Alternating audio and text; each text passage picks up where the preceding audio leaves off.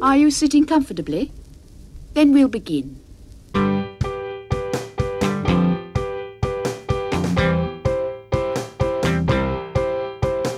10 minutes left. Yeah, but there's still some time. It's not the final score. We need more than the numbers we're given. Show us you live and breathe the game. You're more than a name. That's what we came for. We can bring you more than the score. Every story. Let's take this thing off of the field into the real world, away from the numbers,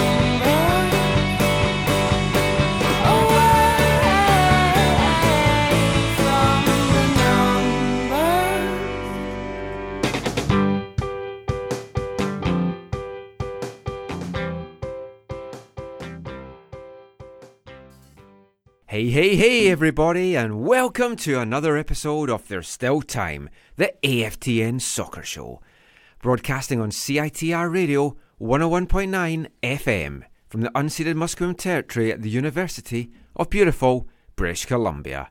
I am Michael McCall. And I'm Steve Pander. Zach will be joining us later in tonight's show. Is he stuck on the ferry still? No, Oh, he's doing strange things with bricks. Lego bricks. Yeah. He's at a Lego convention. Except in, I think it's Richmond, I think. Yeah, I think it's at River Rock. Yeah. And he can't leave until they do the special draw to see Yeah. if he wins the prize. He better win the prize for coming late. That's all Yeah. I'm saying. Well, I think it's over now. I think he's probably on his way. He's probably listening to this going, I told you not to mention Lego. It spoils his hard man image. Yeah, it does. I think, yeah. But this is episode 340. It's been a fun weekend. Lots of games, some controversies, lots of storylines to chat about. We'll be looking at things in MLS, CPL, beyond in our headlines. I'd hope to have our big TSS Rovers roster reveal, but that's still having to wait. They're not ready to reveal it yet. Hopefully they'll have it ready to reveal by next Sunday, because that's when their first game is. It'll be important. Yeah, but check AFTN over the course of this week. We will hopefully have that roster reveal for you. But we have to kick things off with Whitecaps. Yep. Colorado Rapids, the toilet bowl, if you want to call it that, the battle of the basement dwellers. Cellar dwellers. Cellar dwellers, That's what they yes. do. Yeah, they like rhyming. It was a good game. Yeah. It was weird because this is what a winning weekend feels like. Yeah. And I'd kind of forgotten what that actually felt like. It was nice. Even though it was on a Friday, but still counts as a weekend, I guess. Weekend starts here. Yeah. But yeah, it was entertaining, if nothing else. A roller coaster of emotions between two teams that clearly have a lot of deficiencies on display. The win was great. The nature of it, a little bit concerning. And the way the game played out on the whole, a bit worrying. But we'll try and be a bit positive to start with. I'm waiting to see what you say about this. What was your general feelings coming out of it? I really had no... I think I had probably less issues about it than you did, only because there was... The way the goals were conceded by the Whitecaps were individual mistakes more, while as they worked really well going forward. Like, as a team, they didn't give up goals. It was more individual mistakes and then from the spot, and that nothing you could do about that, especially if you're the keeper. No, I mean my main reason for having some concern was that you're playing a really bad team. You've got a 2-goal lead, but yet you give that up, and in the end, maybe they were a little bit fortunate. There was a sending off that kind of maybe changed the game. Yeah, they that definitely might have come back into it anyway. Yeah, but they're 2 up, seemingly coasting with the 26th minute. But we discussed a few weeks ago, it's the most dangerous lead in football. it is. Yep. Whitecaps wanted to back you guys that believed that up, and yeah, Freddie Montero, he seemingly had a fire lit in his belly. Got a goal, got an assist. First goal, lovely through ball from Las Bangura.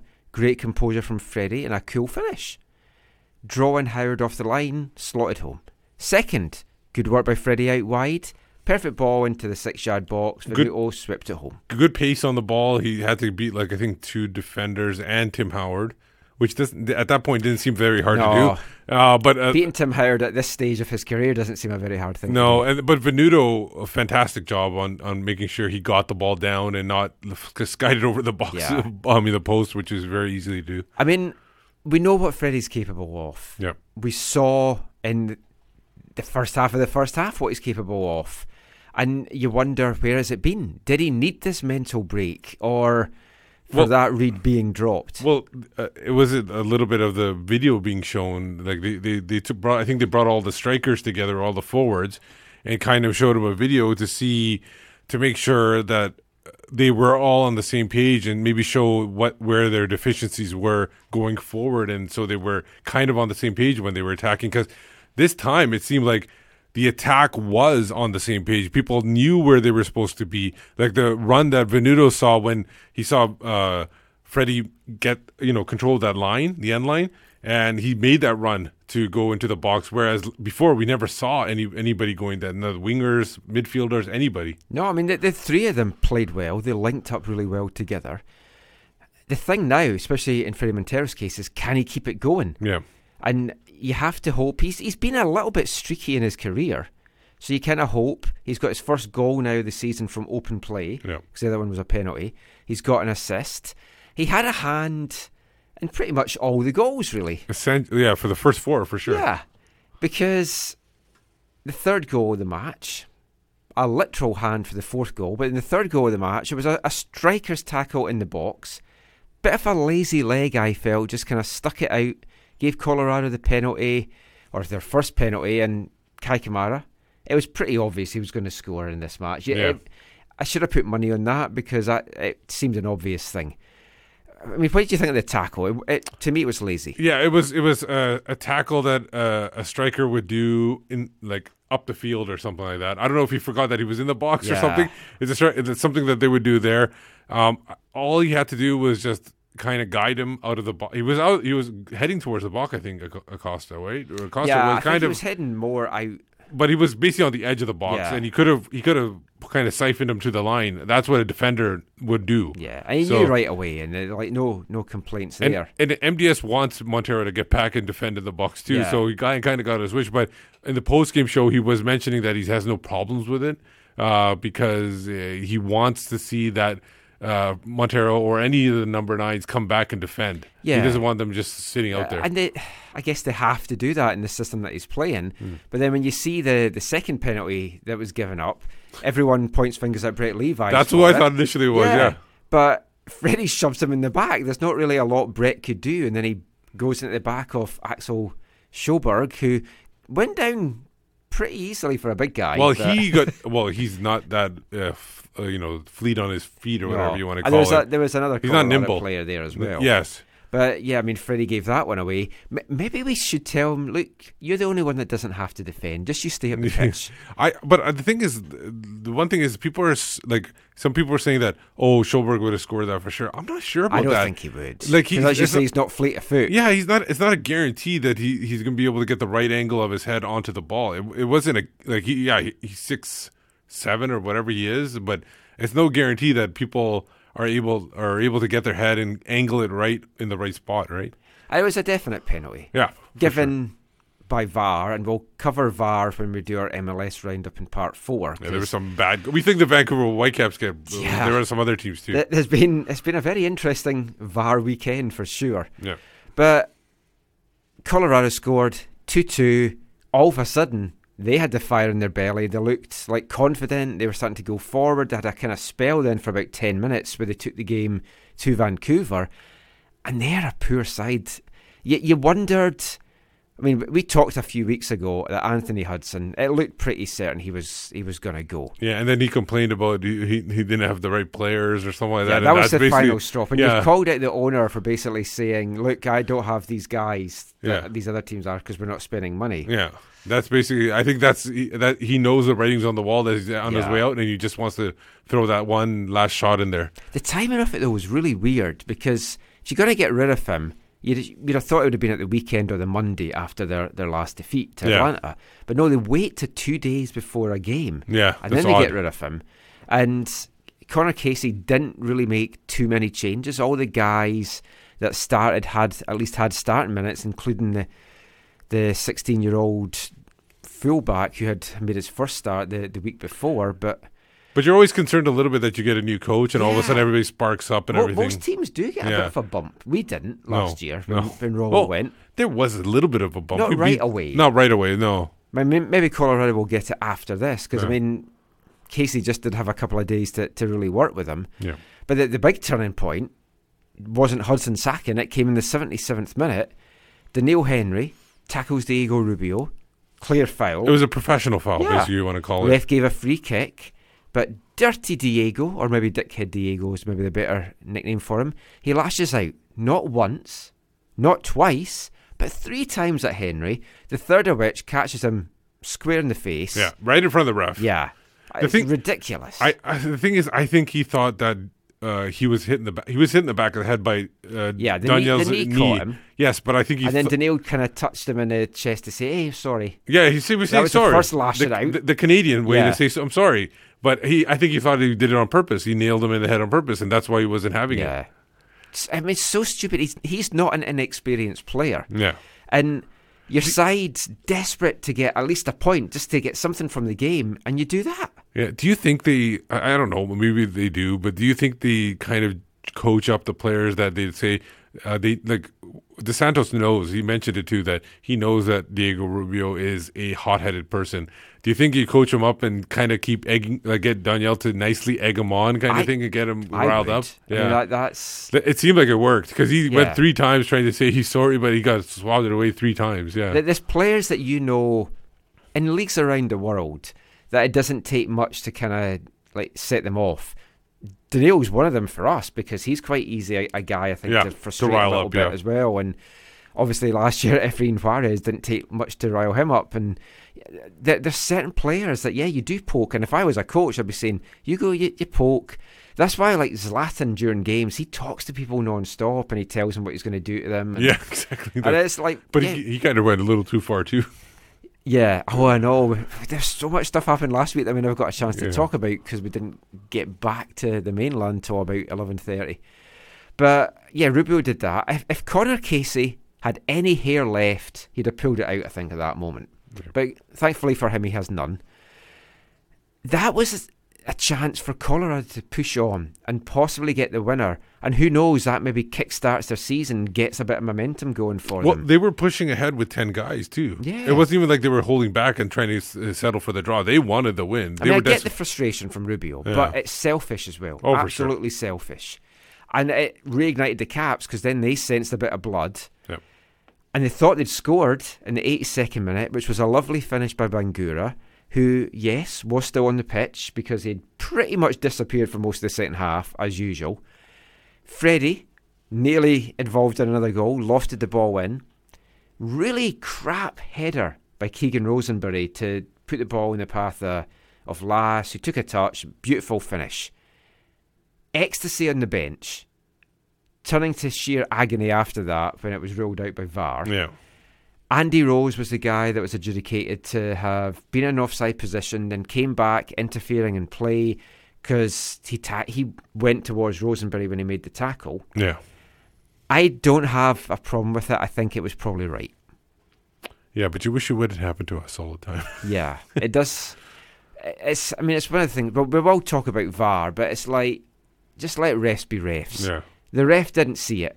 The linesman clearly didn't see it. And then it gets reviewed in VAR. But I'd like to see them have a little tighter and clear and obvious. yeah, that seems to have gone out the window. Absolutely. They're too chintzy on every single play, and I don't like that. I want, like, if it's a handball that was missed or a clear offside in the run of play that was missed, that's fine.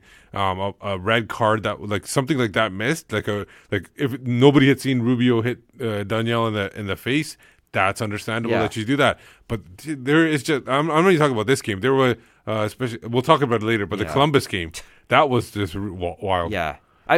It takes a lot for me to feel sorry for Caleb Porter. Yeah. VAR managed to do it this weekend. It's like incredible. That deserves an award for that. Just no matter everything else. It was frustrating, but it was correct. But a good thing in the whole moment, I think, is it showed the passion of Marc Dos Santos. You saw his joy at the goal, running up the touchline, hugging Lass, who jumped into his arms. And then when it went to video review, it's as if he knew it was going to get called off. And then he's got his cup of Gatorade or whatever it is and just threw it down. I think it was possibly that he had ordered a cappuccino and it wasn't that. And then it's just, oh, this is disgusting coffee. Where's Freddie when you need his coffee? But, I mean, that shows you what it means to him. He wants this team to win so much. He's got this intensity. And if you see the video that the Caps tweeted out at the final whistle, all the other coaches are on the bench and the final whistle goes and then they're all hugging each other. But in front of them the whole time, crouched down, is Marc Dos Santos just like watching the game. I'm trying to demonstrate, which isn't good on the radio, but he was just so focused on the game and not giving up this win. I was, for all the aspects to be delighted, first away win, getting Freddie back scoring, getting the attack back scoring. For Marc Dos Santos, I thought it was great, and that I just thought it was a great moment for him. He deserves this. For sure.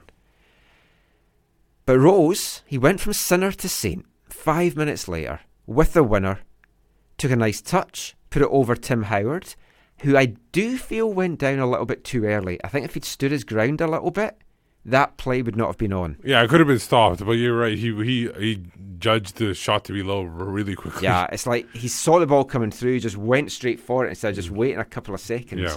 And for an experienced keeper, that's a bit surprising. Delighted though for Andy Rose as well, because it was tough for him on the sidelines. It was a horrific facial injury that he got. Yeah. And he was missing for 6 weeks? Yeah. 6-7 weeks or something like that? And in hospital for a long time in Houston as well. Yeah. So really pleased for him. End of the match came. Huge relief. Huge 3 points. Roller coaster emotions, as I said at the start. It's nice to bask in this victory, and we should do that. But we can't let it mask that we do have some key deficiencies, because we struggled in the end against what is ultimately a pretty shit side. Or is that me just being really, really harsh? I think you're being harsh because, like I said, both goals were Freddie involved where he made individual mistakes. And they really didn't concede that much. They didn't really have that much trouble from open play. Yes, they were under pressure from the team trying to get its first win of the season and trying to get break a lengthy winless streak or dating back to last year probably. But you're going to expect that sometimes. And you're playing on the road too, and you're playing in high altitude. So you can't expect them to be like full 90. Yeah, I'm just probably being a grump. But they got the goals early, the 2 goals. They were able to, and then on for, like I said, unfortunately they had made some mistakes. And then did you see the second penalty as well when they was scored? That wasn't even Crepeau's fault because Tybert was pointing to the direction that he thinks Kamara was going to go, and Crepeau went that way and Kamara went that way. Oh, I never saw that. Watch the replay. You'll see Tybert pointing. Russell Tybert's fault. Yeah, Russell was pointing to this side. You can see him clearly in the thing. That's one of those things that if it comes off, you look a genius. Yeah. And if it doesn't, you look an absolute donkey. Yeah. So even that second one, I'm not going to blame on Crepeau because they were good penalties. Yeah. Kai's only missed 1 penalty in his MLS career. Exactly. So if you're going to give up something like that, expect goals against. Yeah. And like I said, even when they were under pressure, they defended like a team.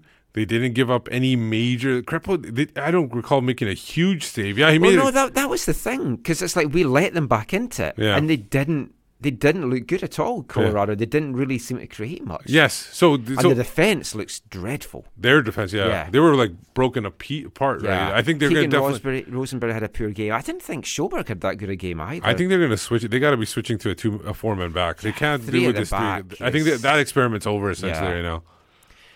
Just to wrap this section up, we'll have a quick look at the good, the bad, and the ugly individually that came out of the game, and just team-wise as well. I mean, the good thing, obviously, Freddie back scoring. Venuto got his first. The attack has finally found some form. All 3 goals, or 4, if you even want to look at the 4th one that was chopped off, they all came from open play, so that was good. Massive positive. even the heat map Yeah, the heat showed map was that we gonna be- were in the opposition box. It was as if they suddenly remembered they were allowed to go in there. Yeah. Or they turned the electrified fence off just for this game. So, I mean, that was all good. And it has to be, because Reina, out for a month. We didn't get a chance to speak to you last week about that, but we talked about it when we were coming back on the ferry, that we didn't know how long he was going to be out. It looks like it's at least for May. Yeah. Then we've got a 3-week break. So really it's given him this extra time. Exactly. He should be back, you would hope at the latest, 22nd, 23rd of June, whenever we play Colorado again, funnily enough. We don't know how bad Venuto's contusion is. Well, I could give you an update. I don't know if you listened to the post-game show when MDS came on. He said, didn't listen. You did or you didn't? I didn't. Oh, Venuto. He said Venuto thought that he would be fine, but he wasn't sure if he was going to be 100% for the second half, and that's why he was brought off. They believe that It's precautionary. Yeah, and they believe he could be ready by Friday against Portland. Let's hope so, Yeah. because I liked what the three of them did together. For sure. It's still worrying, though, Bangura just disappears for chunks of the game. Yeah. But at least he came back Yeah. and did well in this game. He didn't disappear But Brett altogether. Levi's wasn't horrible, especially No. for somebody that just came on after a long first and game of the PC's season. got an injury as well, which I Yeah. didn't know about until I saw the Yeah. game notes, and it's like, ooh. So we're thin on the ground at the moment, Yeah. wing-wise, which is something that I might want to discuss in part 2. I mean, if Venuto's not okay, do you go with Levi's? Do you stick RDS in there? I wouldn't right now. If RDS is an issue, I wouldn't put him in. Yeah. I'd rather have Levi's in there. I think Levi's in front of Adnan would be a good, twosome going up forward. Maybe sends a message to RDS as well. Yeah, Maybe not. Hard to say with him. exactly. From what Mark's come out and said, I think 3 days in a row this week he criticised his work ethic. Yeah, That's not a good sign. a big thing that's bugging him to do that. I think he's right now on the top of my power list of people that aren't going to be here in the summer, Yeah. after the summer. I actually wanted to have a chat with Mark about that training this week, but I was there on Wednesday. We were having a good chat about stuff, which you can hear in the latest Extra podcast. I didn't get a chance to ask him that because Scott Sutter, who's coming up in part 2, was there, and I had to go and speak to him. But another good aspect was the pass accuracy. It was a lot better all round. Lass, Tiber and Jake Nerwinski led the team at 92%. Then Arisi at 88%. So these are where it's needing to be. That was all good. On the bad side, I think there's 2 pretty ineffectual games by Inbom Hwang now in a row. It's a bit concerning because he's been the guy that's made the midfield tick. Yeah, He said it was a relief. Everyone thought that was a relief from getting that first goal. But then that hasn't transferred into stronger performances. Maybe it was too much of a relief and he hasn't put as much pressure on himself because he was being told don't. But we don't really have anyone else that can come in and offer anything attacking, yeah. I don't think. Well, it's been 2 games. Orlando one, that was obviously 2 days after he played a full 90. That had to be difficult for him to get going. And then, again, I hate to make use altitude as an excuse, but maybe that had a part in this game, that he was told to pace himself and not go too out and out. He still looked fresh towards the end because when they launched those late So breaks, maybe they were he was just involved with yeah. that. Maybe they were, because didn't he create the one that was called offside? Didn't he have something to do with that? at the beginning? Yeah, Either the offside one or the proper third one. He definitely it's blurring into one now, and he's probably never played at altitude before. yeah. Just guessing, but you don't know. I mean, the only other guy really that could slot in is Rose, maybe Felipe if he was the Felipe of old, but Felipe is not the Felipe. No, of I think old. I think you still stay with Inbom in this case. Yeah, I think you definitely for this Friday. On the ugly side, just to end this part, what's with all these penalties? 6 now through 10 games, and some of them weren't penalties. These 2 were. Yeah, these two two were definite. definitely So penalties. no concerns or arguments about these 2. And even the ones that weren't, and we talked about this when they happened, the Whitecaps players are putting referees in the position to make the call. Yeah. And they just can't do it. Fridays were lazy, avoidable. I don't know. I mean, it'll be something I'm sure is talked about this week at training. The media's going to ask Mark and the players about it. No one seems to have an answer. Yeah. how do you stop giving them up? For sure. It's got to be more controlled defending at this point. You just can't just jump in there. Clued in. Yeah, and realize that even if you think you get away with it, you're not going to get away with it. No, and a concerning thing for me is we've got Portland coming up now, and watching the highlights of their game against RSL and other times recently, Yeah. they are so quick at pouncing on loose balls in the box, second balls in the box, rebounds, and that's then when we might jump into a tackle and all of a sudden bring someone down. So that's definitely something to watch for Friday. Definitely got to go over rules clarification with Freddie to let him know that if you push it, even if you push your own teammate, it's still going to be called a penalty if that teammate goes into somebody else. And the thing is, it could be possible that the VAR never even noticed Freddie pushing Levi's. He just saw Levi's going in because that's what we saw, right? Yeah. So maybe he didn't even notice that Freddie was pushing them. Hopefully they're more clued on when they play Portland on Friday, and we're going to be talking about that game a little bit and a few other Whitecaps things after this. Hi, this is Andy Rose, and you're listening to the AFTN Soccer Show.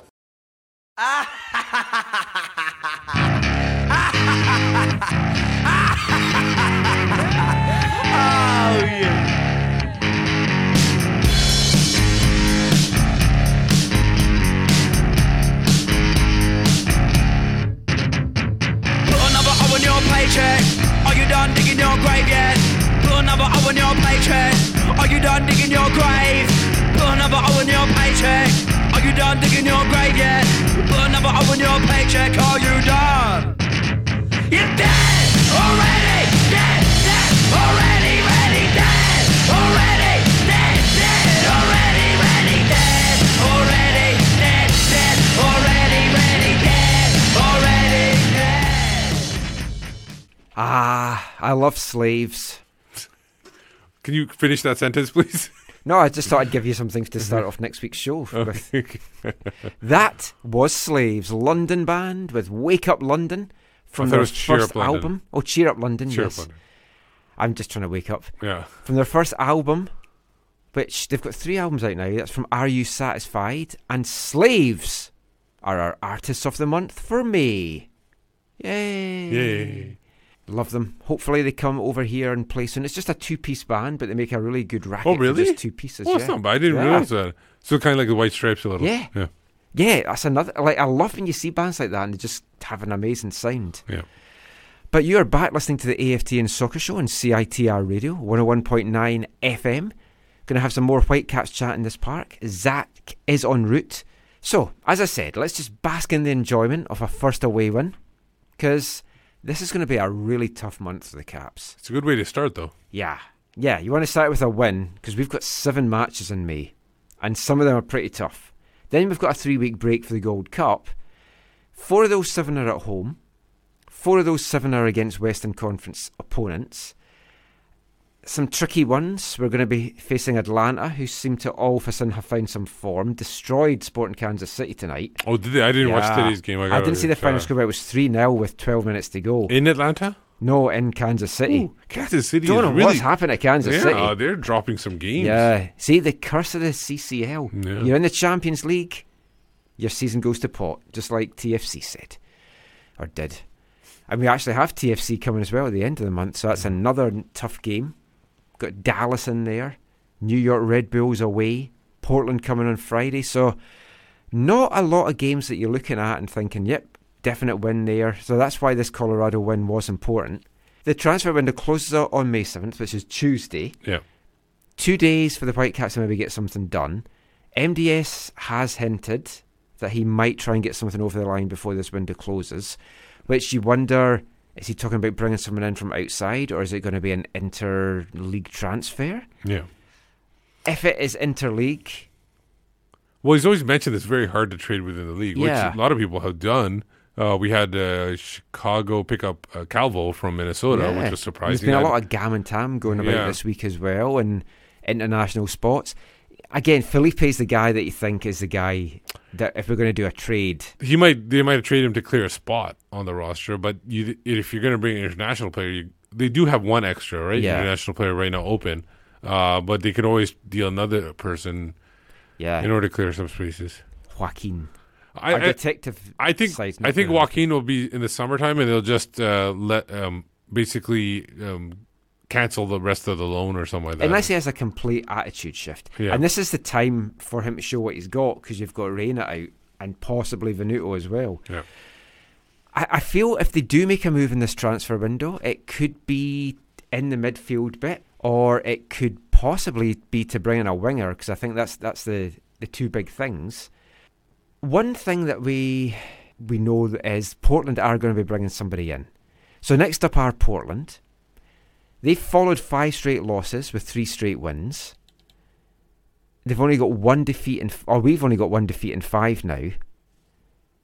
That came off a lucky deflected goal. Do you feel heading into Friday's match, do you have hope, do you have anticipation, or do you have a little bit of trepidation?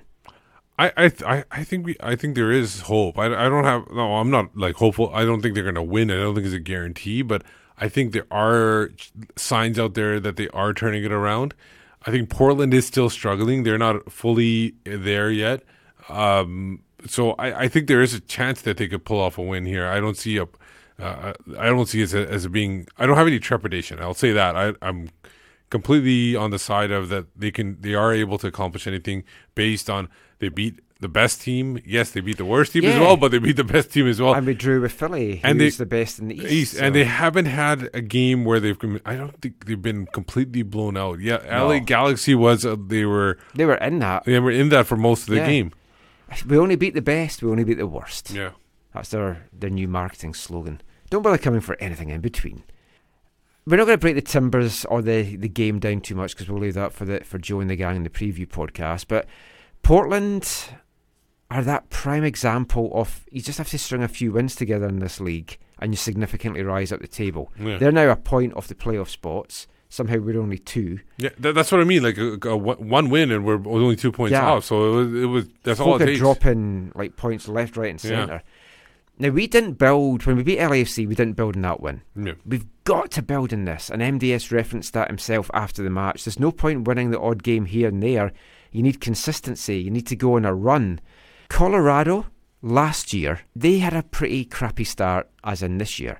Then they got a win and they beat us on Canada Day, and you thought, oh, maybe they're going to kind of start to go on a run, but then they didn't. We don't want to be like Colorado. We don't want to be the team that wins a game and then doesn't get a win for another couple of games and then wins a game and blah, blah, blah. Well, that's essentially why Colorado is one of the worst teams, because they do that. I worry, though, that a Cascadian derby is coming at the worst possible time for us, as we didn't exactly raise our game against Seattle, and if anything, we kind of dragged them kind of down to our level at that point. Which that sometimes, was 0-0. but sometimes you got to do that. And I would take 0-0 though on Friday, I've got to say. But remember, against Seattle, they almost won that game at the end, or if it wasn't for a great save by Stephen Fry. Yeah, they almost pulled it off and they shut out the one of the best teams at that point in the league, one of the highest scoring. So they are able to do things against better opponents.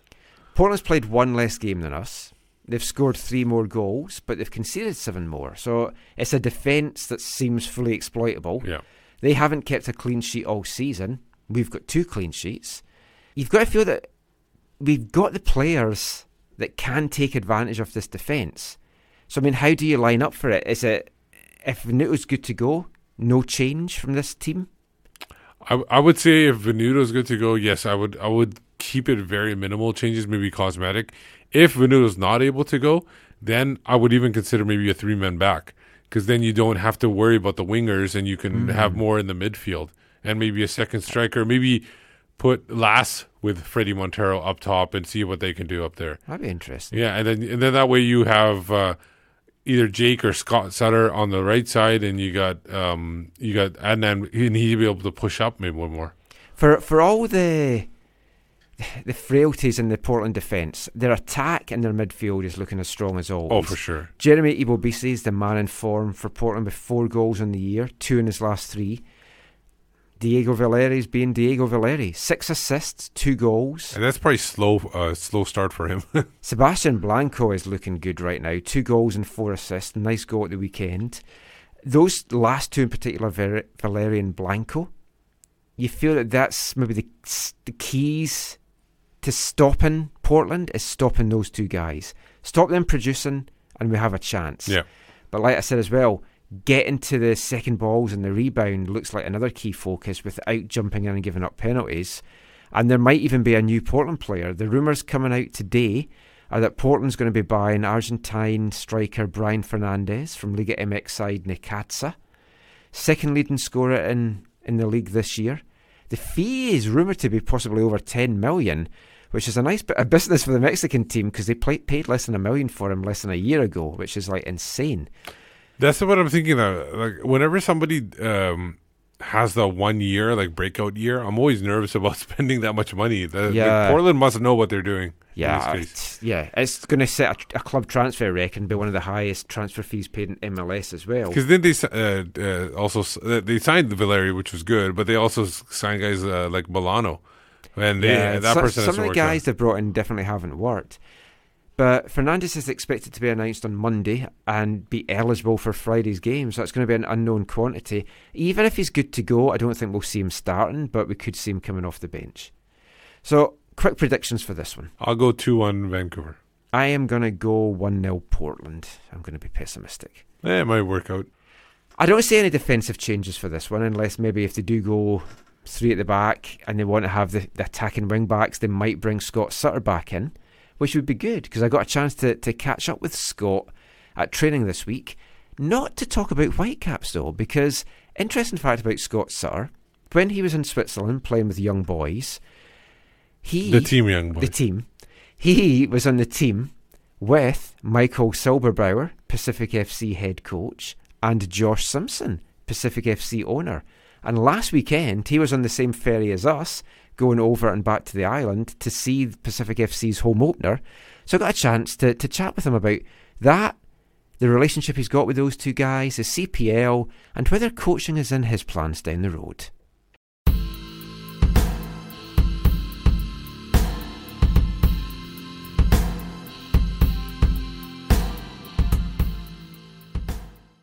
So, Scott, you're over in Victoria at the weekend for the Pacific FC game. First of all, how did you find that, the whole experience and just the quality and just the game day altogether? Yeah, it was a fantastic day out, really. You know, I mean, the weather was like it was today. It was perfect weather, blue skies, not a breath of wind, and a great atmosphere. I think they sold out at 6,000 or whatever it was, so it was a great atmosphere, and it was great to be a part of their history. So it was nice. And you go back with Michael Silberbauer, the head coach, and also with Josh Simpson, the owner, as well. Is it not? It's kind of weird. Like, you've got 3 guys that were together at Young Boys, and then you're kind of making an impact here on football here in BC. Yeah, it's really funny how that's worked out. Obviously, it's great for Mike. I mean, Mike was one of my best friends. We grew really close when we played together in Switzerland. The 3 of us were close. You know, our families were close. We always hung out together, always around each other's places, doing barbecues and whatnot. And then Mike, it's great for Michael that he got his first head coaching job here. And obviously Josh bringing a club with Rob Friend and a few others to Victoria. It's great, and you know, it just worked out that I made the move here as well. So it worked out for all of us, and it's really nice when we first went over to the island a couple of months ago, and all got to hang out together for the first time in a couple of years. So it was really nice.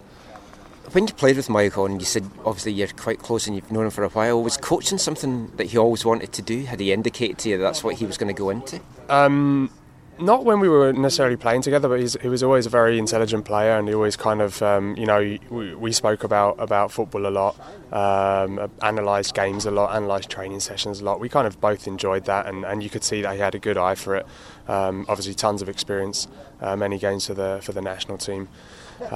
So you could see that was kind of his avenue, and his career came to an earlier stop than I think he probably would have anticipated.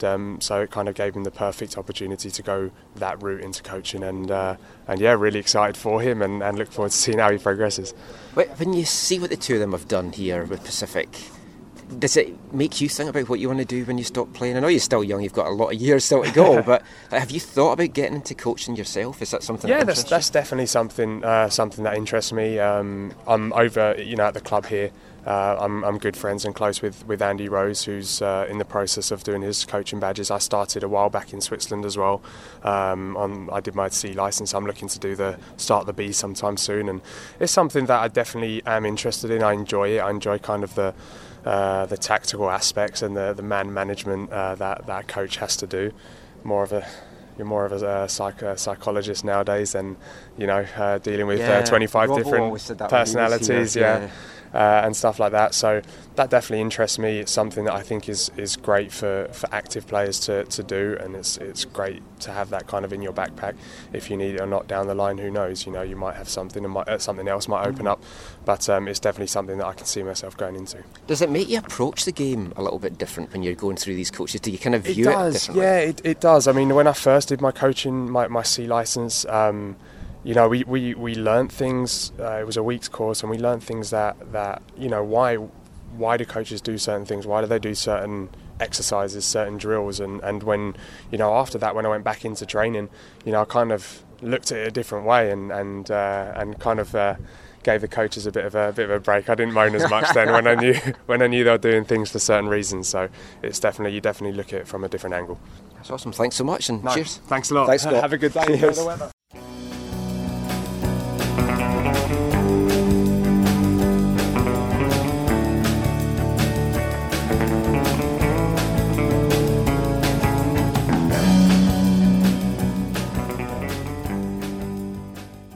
Scott Sutter there.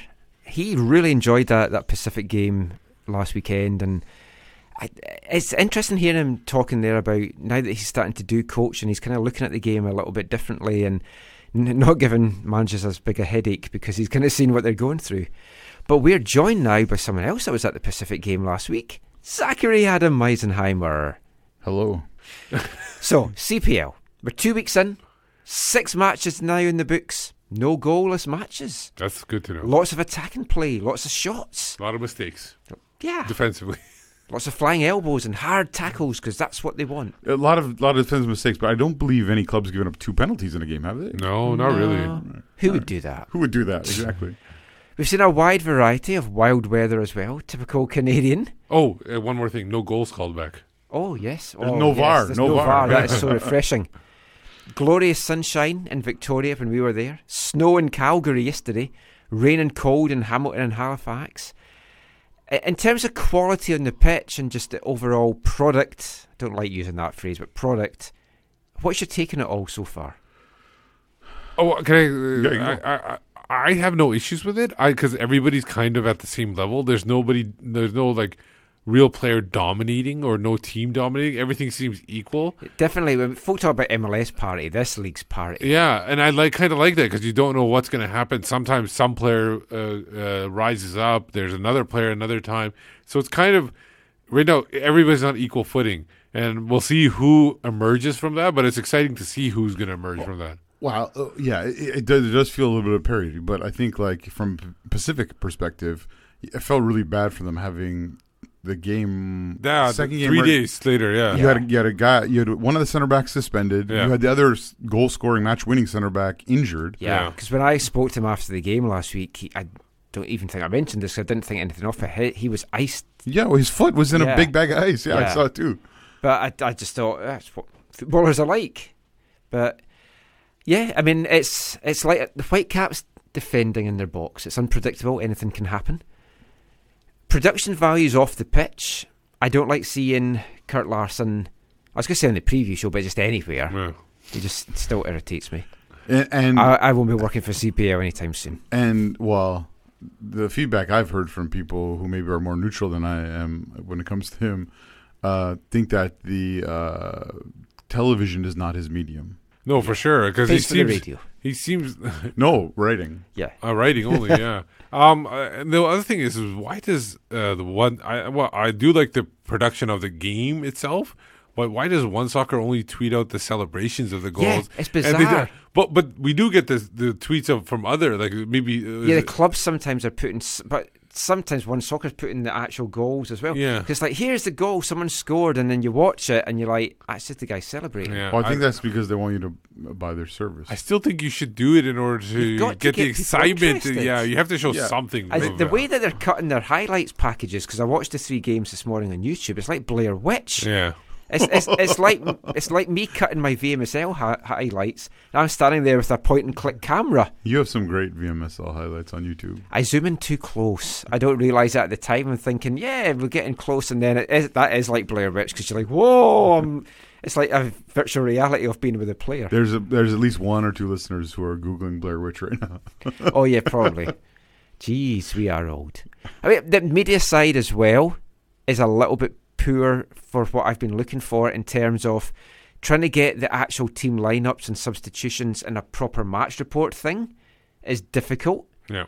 I know this is just me sounding whiny and it's like first world problems. Some of the camera angles aren't great, but some of it's dictated, like at Pacific's ground. They can't get the camera any higher because of the hydropole. And the stats and just the website in general, I'm not finding user friendly. It's growing pains. This is like we said. This is this is like almost like a soft opening, like we talked about like a month ago. This almost seems like a soft opening this season, and next season I think they'll get things going. But I even think they'll start improving as the season goes on. Yeah, because there'll be feedback, and I know I'm being whiny and it's a soft opening, but like we've said before, it's one they can't get wrong. No, you have to make a good impression. They are going to make mistakes. I accept that they're going to make mistakes. I'm hoping that other people that watch this and are consuming this understand there's going to be mistakes in a first season. There's nothing goes perfectly for anybody. I don't want to harp on about this because I have mentioned it before, but more games need to be on TV. At least it needs to be a game of the week. Yeah, and it doesn't seem like there's going to be. Because was there a game this weekend? Yeah, it was on CBC. It was on GEM. It was on their apps. It wasn't on this free CBC. See, which I can't get on my LG TV downstairs because it's not compatible with. You have it downstairs?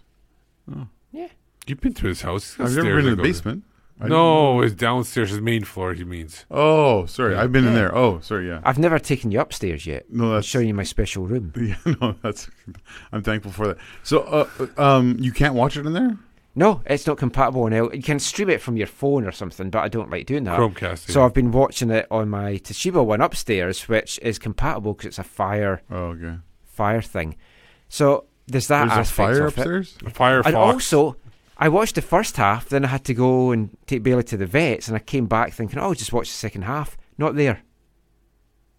Oh, in the CBC one. Yeah, it disappears. If you don't watch it live, you haven't got the chance to see it. Yeah, that's because One it's Soccer. on demand on One Soccer. Yeah.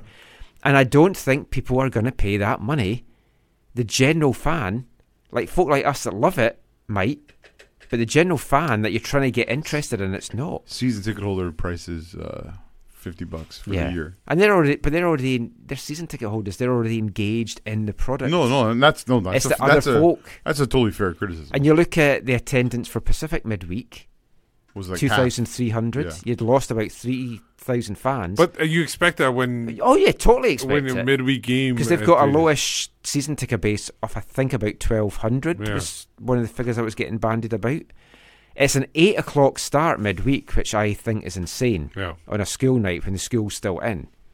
And there was issues in Calgary yesterday. People were stuck in traffic for over an hour getting to the game. I heard from people blamed it a bit on construction, but that's not great. There was people who apparently didn't get their seats till second half. Yeah, some folk just turned around as well and went home because they thought that I'm not even going to get there. There's no point. Is that what happened in Colorado too? I think it might be. I think that's what's happened all around MLS this season. Because the Colorado game, I was watching it. I was going, I'm wondering where is this game? And then luckily I saw the seats and it said Colorado in the back. When I visited Spruce Meadows last June, I was going to ask you, did you find that easy to get to? Well, because I didn't know the whole horse jumping setup. Actually, I went in the wrong side of it. It's kind of like a big, there's a street on either side or an entrance on either side. So I went on, the east entrance, and that was the wrong one. I was told to turn around, so I went back, turn around. and you have to go on the west kind of entrance. If that's probably not the right term for it, but whatever. Yeah. But Well, even folks then, that's gone to the show jumping events have said they've never seen anything like this. But that's partly it's a good thing, but a bad thing, right? Like Yeah. it's good that there's so many people going. Yeah. But it's bad because it was crazy. But The eventually it got full. Somewhat Yeah. full, yeah. The supporters It filled up. the supporters bus actually got dropped off on that east I side. saw that, it that. came They in. had to They walk had to walk with other stuff across the through entire- mud and through But they said that was. bad conditions. They said it was better than having. They might have not made it if they Yeah, had been stuck better in than that missing trap. the game. But when I was there was construction already going on in that area. So Hopefully it gets cleared up soonish. I mean, I thought the empty seats were because of the ticket pricing at one point, because Calgary have been heavily criticised for a quarter of their ticket prices. 3 of the sections, 3 of the sides seem not bad, yeah. but the side that's facing the camera, not so much. Again, a guy from Calgary showed me the picture of the seats available, and you can see the section where the seats are like over. They feel Yeah. overpriced. That's understandable. Maybe they sold out for that game though. I'm not sure. So which teams have impressed you guys so far? Cavalry did look good. Yeah. No one's totally like standing out. Yeah. There's not even. I thought Edmonton was not bad. Oh yeah, Against yeah. Winnipeg. Actually, yeah. They seem did very look good. organized. Good post match celebration. Yeah. And Valor looked fairly good against Pacific, but Pacific had their chances. They should have been out of sight in that one in the midweek game. And that was another thing I didn't really like. You've got Valor playing her historic first match, and it's a midweek game. Yes. Yeah. I mean, fair enough being on the road. Some teams have to be on the road for their first match. They're gonna have Midweek? to. They're gonna have to. Well, they should have held off on that second game for the weekend. Yeah, I understand they had to get a second game in for Pacific because somebody's gonna sit out because it's a 7-team season. Yeah. It's league. I have heard from people at Pacific that they had no choice. Yeah, of course they did. They didn't want this game on the Wednesday at all. My understanding is they had no choice. I don't know if it's scheduling of the stadium, the league, whatever. My concern about what they drew, and Whitecaps struggled midweek to draw. Oh yeah. But this was a midweek game after a home opener that everyone that we spoke to loved it and said, "Oh, we want to come back." And if you can't get more than that when you're riding that crest of emotion, But that tells you it's because it's a midweek game, 8:00, like you said. It's not. they've got a few they're midweek already games. That's the thing. They're already behind 8 ball when you have the game is the location of the stadium is far away from your downtown Victoria, where it's densely populated, other parts. So they're gonna have to really work on getting people there at a certain time. Maybe have a 7:00 start. I don't know why they had an 8:00 start, but That must they have be a bunch reason. throughout the season. Yeah, Yeah. It's at 8:00. yeah, it doesn't make sense why it's an 8:00 start. I don't Also, if understand anyone wants to come over from the mainland for it, you're Yes. not getting back. I was going to say that part of the drop literally was. It's from, a long way from the ferry to the stadium. How many people do you think came from the fair? Well, as long as you have GPS. Yeah, yeah.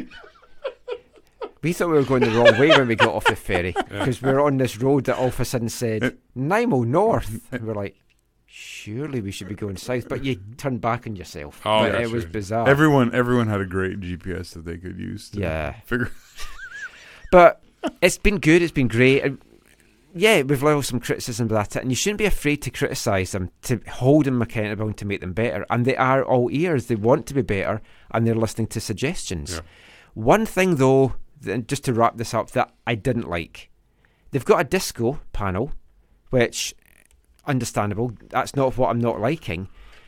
They announced on the pre-game show before the Halifax game that the disco panel are looking at Kyle Becker's elbow from week 1.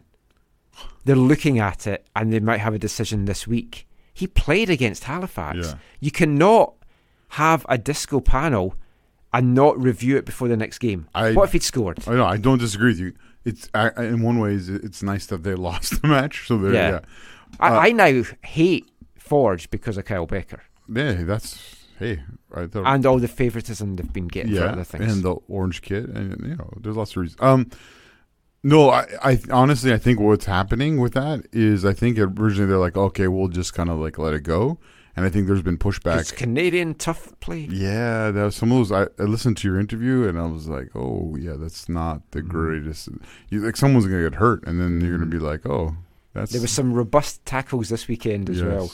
So no, I think this. We're looking at this further is a bit of a response to people are thinking like this guy can't get away from it just because within the league he's a fairly high profile individual. Yeah, and he's from Forge.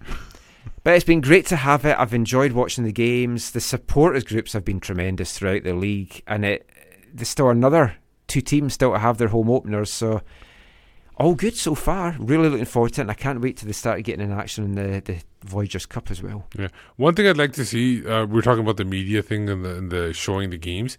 I'd like to see them show the games locally, at least locally on TV. Like you get the local, or have a radio deal even as well. Yeah, would be nice just to listen. And you could do that on internet if you want. You don't even have to have a. We can go and do a Mixlr radio thing. No, but even have like on the local global station. You put One Soccer on there. You produce it from One Soccer. You have the One Soccer symbol up there, and then you could advertise One Soccer for people that want to sign up when they go out of town. Yeah. So you don't put the away games on locally, but at least the home games are on locally. I guess they don't want that either because they want folk to go to the games. But you got to advertise and show people how the games are. It's like the Lions had a blackout for years. Yeah. I don't disagree with you at all. Maybe show the away games then. Yeah, the away games. Yeah, that would make a lot more sense. That would make sense. But then that eats into One Soccer's it does thing as well. I think. But yeah, I'd like to see that. They are coming along at a time where this whole streaming of football is at its pinnacle or at a very high point, and I think they feel like enough people can we'll get on board with the whole One Soccer thing. Yeah. We'll see what happens there. But that is it for this part. We will be back in part 3. We'll be taking the mood down a little bit and talking about Whitecap scandals.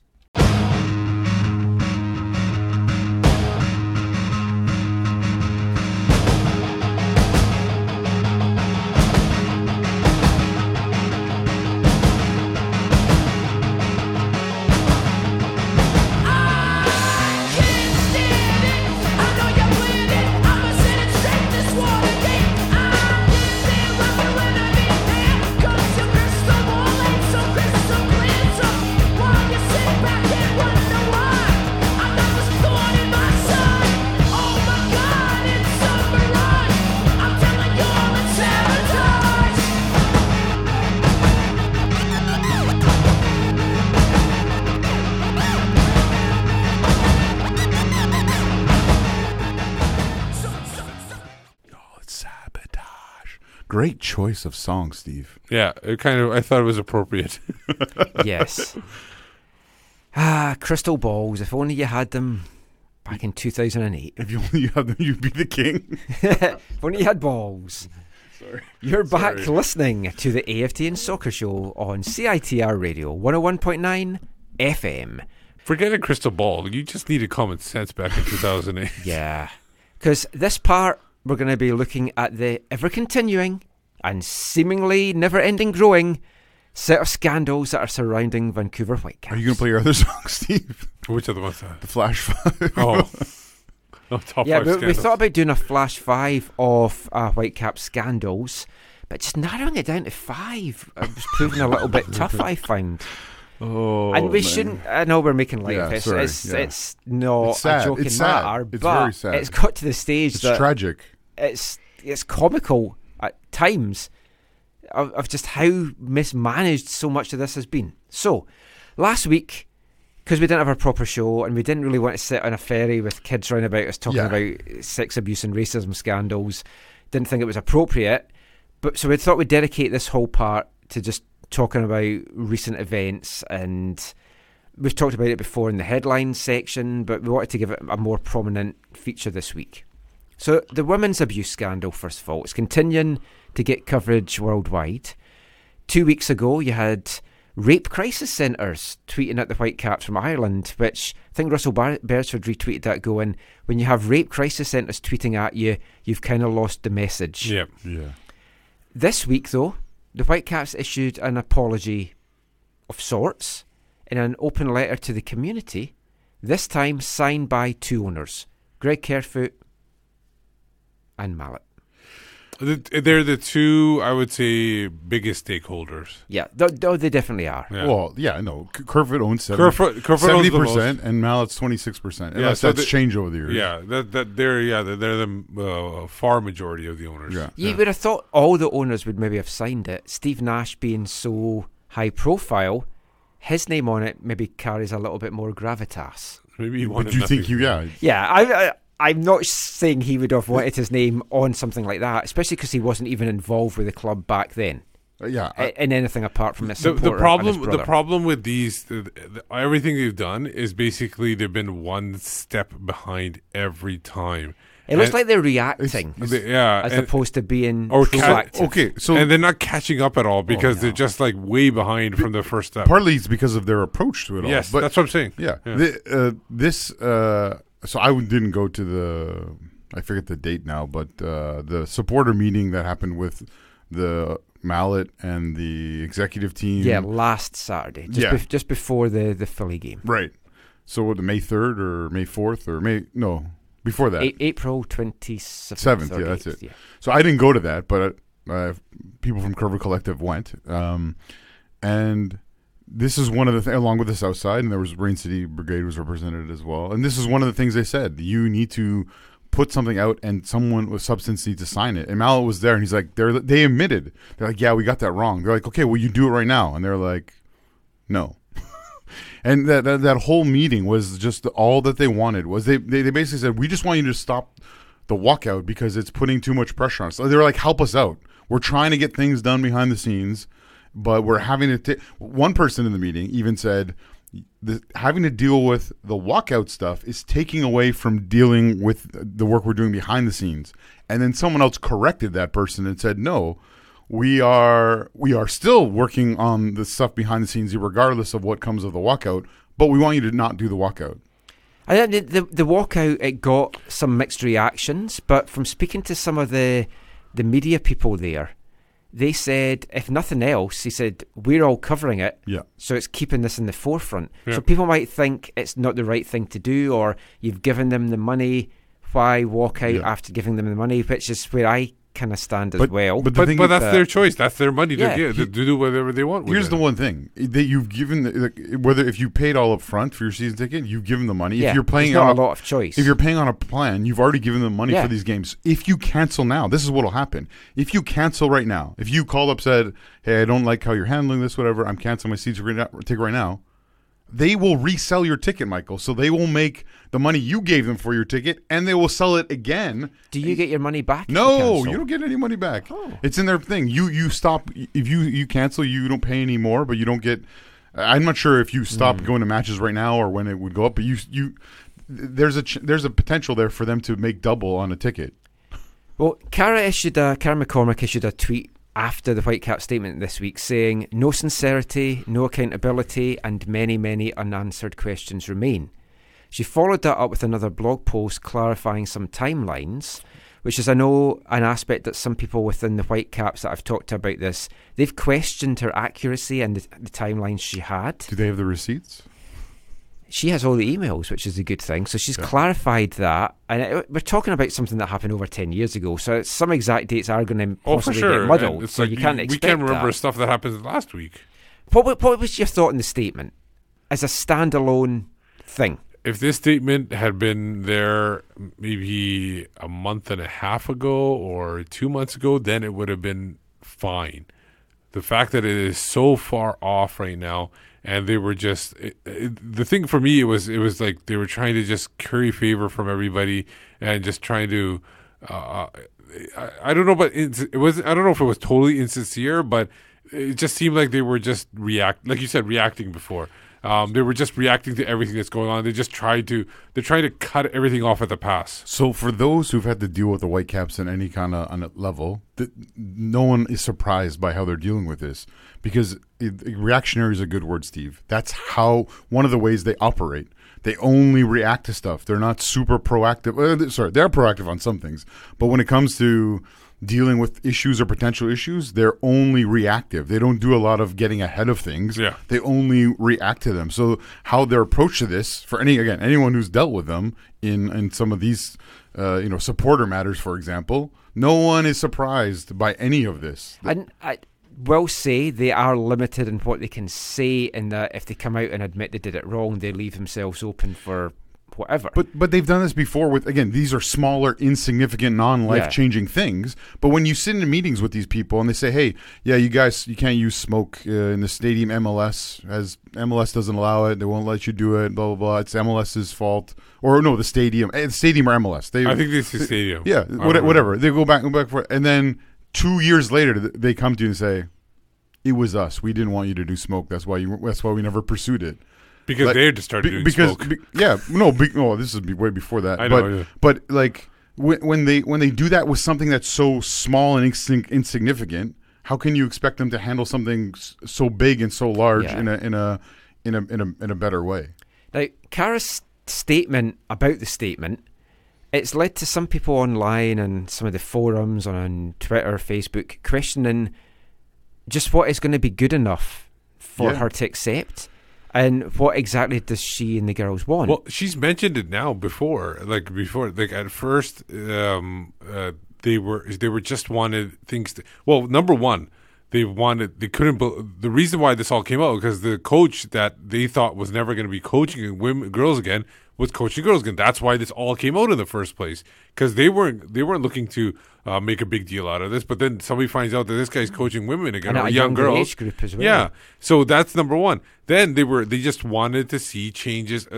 Kara mentioned that she wanted to see changes overall in national sports organizations. So there's a third party who investigates, not the sports organizations that investigate themselves or the teams, a third party. So anytime this thing comes up, a third party takes over, or it's like she said in one interview, she said the police are immediately notified of what's going on. Mm-hmm. And now she has changed her, she's kind of moved the what do you call the posts or whatever like that, because it looks a lot worse every time. Remember Karen Larson's tweet, the series of tweets about what the ombudsperson was saying, that she was just told to investigate. She was not, even though they had said the ombudsman person suggested that he never coach again or something like that. But she said she wasn't supposed to give. So there's like new information. They're questioning her timeline. The stuff they're saying is always being questioned or whatever by people that are in the know. Well, the women involved have also said they want to see the ombudsperson's report, and they haven't seen that. Yeah. So I mean, who has seen it, and who hasn't? That's a great question. Yes. Some people that you might think have seen it probably haven't. I think possibly the paper shredding company might have seen it. Oh man, yeah. How they've handled it has just been so poor. And the one thing about some people have used the term, Steve, like you did, the goalposts are moving on this. In some sense, they have, yes, I think, and I think it's in response to more information and more understanding. And I think as more information comes out, you might see people's what they expect to happen change also. Yeah, nothing that's coming out makes it anything better for the Whitecaps. No, that's the problem. No. The one thing about because that, they mishandled it so badly back in 2008. In terms of what they want, if you look at the Curva Collective expression of support, if you look at what the South Side said, both groups, after talking directly to these people, to these players, that's the one. There's like three things in there. One is they want to see the report, they want to see the stuff changed. And I think you said the third one earlier, but that stuff hasn't changed, Steve. The one thing that as people have asked her, Kiara on Twitter more, is does she think someone should lose their job over this? And it seems more and more her feeling, again, because of as more and more stuff comes out, more and more stuff's happening. I think she's expressed, that she feels it's hard for someone to keep their job after all of. She's wanting accountability. The women are wanting accountability, totally. And the vast majority of the community that's backing her are wanting some level of accountability. I don't know how much, if anything, you can share from that meeting that's maybe not out in the public realm, No, I'm putting you in the spot. Yeah, I don't know. Here's the bad thing. This is the last week of my life has been kind of crazy, so I'm not up to date on what is or is not out in the public realm. And again, like I've said before on the show, I'm not the point person for Curver Collective on this because like I've said before, I've made my feelings known about the people. I have no problem with the people, but in terms of their approach and how they've chosen to run this football club, it's not the best way in my opinion. Their management, basically, totally, or mismanagement. Again, nothing against them personally, but because I've been well on the record, and I've told them this in meetings. I don't want to be involved in what's happening with this because I don't want to be seen as like using this to get something I've already publicly said I want. So we have other people who are handling Scott Monroe, Sam Liu. We have other people from Curver Collective who are Emma Mass. We have these people. Will Silver is a little bit involved. So there's other people who are doing this. So I'm probably not the best person to talk about that. But the one thing that I did share there is there was a lot of things where there was things that they said in the meeting. They were at the beginning of the meeting. They said they were going to do. And at the end of the meeting, it kind of ended abruptly, and they didn't want to do that. And I'm right in saying it was quite a terse ending. That would be a good way to describe it. So we'll see what comes out moving forward, which we'll come to a little bit in this section as well. But last week, the women's abuse scandal, and then the residency abuse one from 2017, I think it was, they were joined with news coming out. The residency coach, Brett Adams, had been found guilty of racial abuse whilst a youth coach with Notts County in England. Yeah. And a bit of background to the timelines. Martin McMahon put that story out on 11:30 News Radio. He was found, the incidents happened, I think, 2012, 2013. He was only found guilty by the FA in 2015, which on its own is ridiculous for an investigation to wait that long. And my understanding is that by the time it had got to that, Brett Adams, he didn't have any money to fight it or appeal or anything like that, so he just let the cards fall. Well, didn't he deny it at first? But to keep going through appeals and stuff, it costs money. Okay. So he let the cards fall where they lay. Which was found. The charges were found. He was found guilty, as was the other coach, and they suspended from the touchline for 6 months. Yeah, reduced to 4. Now, the Whitecaps hired him in 2013, and it was announced early October 2013 that they had hired him. Bobby gave an interview with the Province, saying that the club didn't know anything about it until the investigation. I had told the club when it came out in October 2013, because, being a site that covers the residency, Googled him. Yeah, we Googled him. Yeah. Right away. Front page on Google, all these things come up. And I was like, are you aware of this? And at the time, they said they weren't aware when they hired him, but they were aware now, whether from my email or before, but they're saying from before. The police, though, had said there was no case to answer. Yeah. Notts County had said that the police had said there was no case to answer. So for them, there was no case to answer. So the Whitecaps hired him. And in some regards, I think that is kind of fair enough because it's an unproven allegation. And we've seen it a lot. It's something that annoys me in the current climate. Anyone can accuse somebody of something and everyone takes it as gospel and as fact without it being found guilty. But then he was found guilty and they kept him on because he's got an exemplary record. He's done a lot here in Vancouver. Nelson. He's done a lot of courses. Vancouver, done a lot of courses and like workplace diversity courses and everything like that. And he wants to learn. He wants to become a better person. And he's turned his life around. And everyone out in Nelson and the Kootenays love him. Big question though around all of this. Why did they not do a background check when a Google search throws all this up? And they're saying they didn't know that. And they've basically admitted, we didn't. Bobby said in an interview, oh, no, we didn't know. We didn't check. What kind of hiring process is that when you're hiring someone that's in charge of vulnerable people? Kids, yeah. Is it this? Yeah. Well, I mean. That's more mismanagement. But here's the thing. Yeah. Because I don't hire people, but I work with volunteers who work with kids. Right. So there's a process to go through. And to be fair to them, there's a chance that you could, with aside from obviously Googling his name, aside from that, there's a chance that you wouldn't know this, right? If you criminal record because there's nothing was on because the thing I do outside of football involves criminal record checks. Yeah. And the problem with it, there's a program in BC, the Criminal Records Review Program. Yeah. People that work with vulnerable people, children, elderly, disabled, etc., have to go through this. It's only useful if you've been caught and convicted of something. Exactly. Otherwise, it comes back blank. Yeah. So there's a big flaws there. So they could have done a criminal record check on him in 2013, which they said they haven't, but nothing would have come back anyway because he hadn't been found guilty of anything by that point. And the thing is with us is like I just came back from chaperoning my son's grade 7 camping trip. I had to go through that whole process too, where I had to go through criminal check, multiple checks like that, and even then, even with that, we had a rule where none of us were going to be alone with the kids. There always got to be two adults what they call with other kids at all times. Yeah. I never went to check on the girls. In their campground, that was always the women that were the chaperones. They went to do a check. I'd check on the boys or whatever, and even then we'd have two people at a time. So even then you gotta. There's no way, like you said, even if you do all that criminal checks, there's no guarantee that anything's gonna come.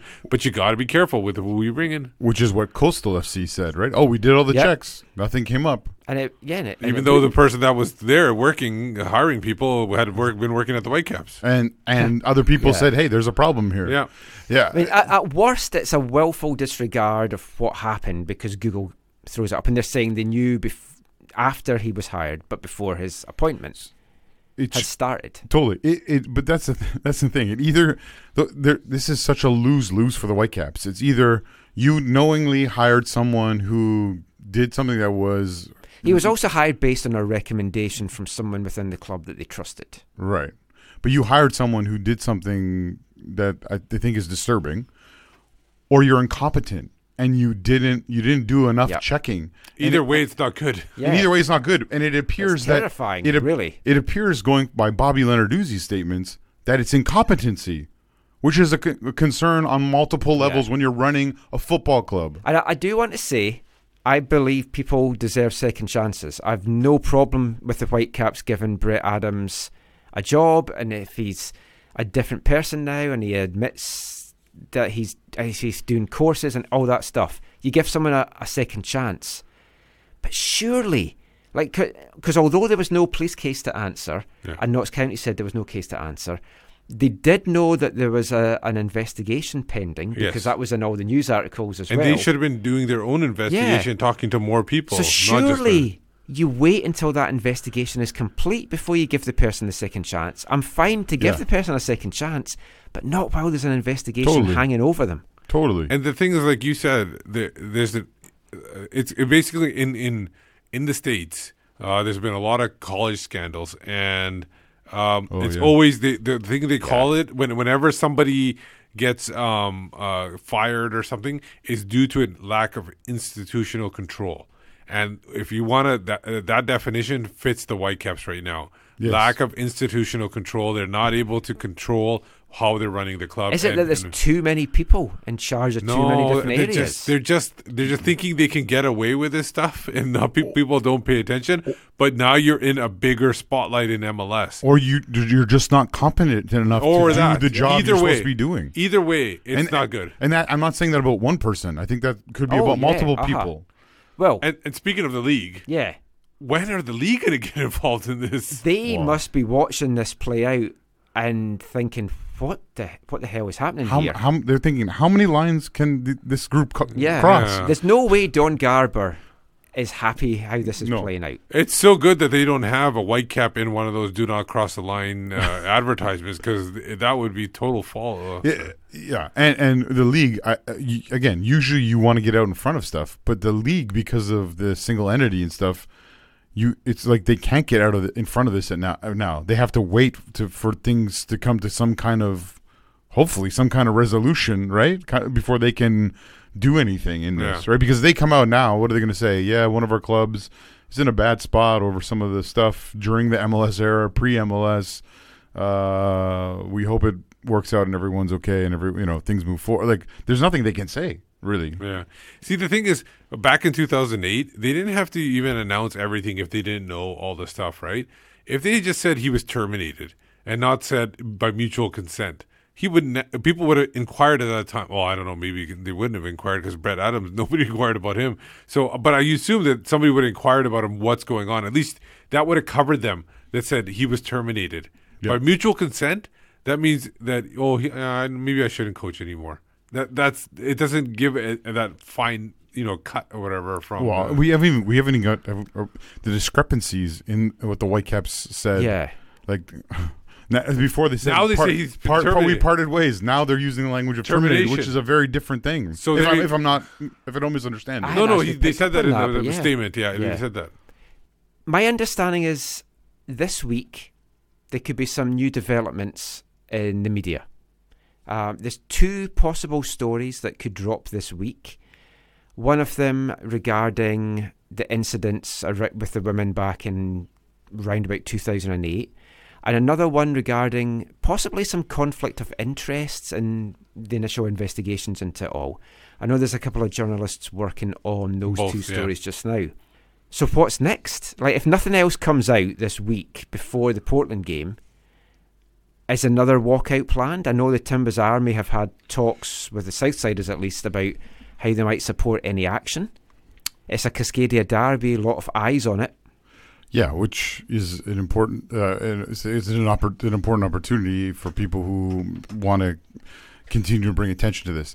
My understanding is what's going on is that the local supporters, Curve Collective, Vancouver Southsiders, are continuing to engage in meaningful communication with the group of players.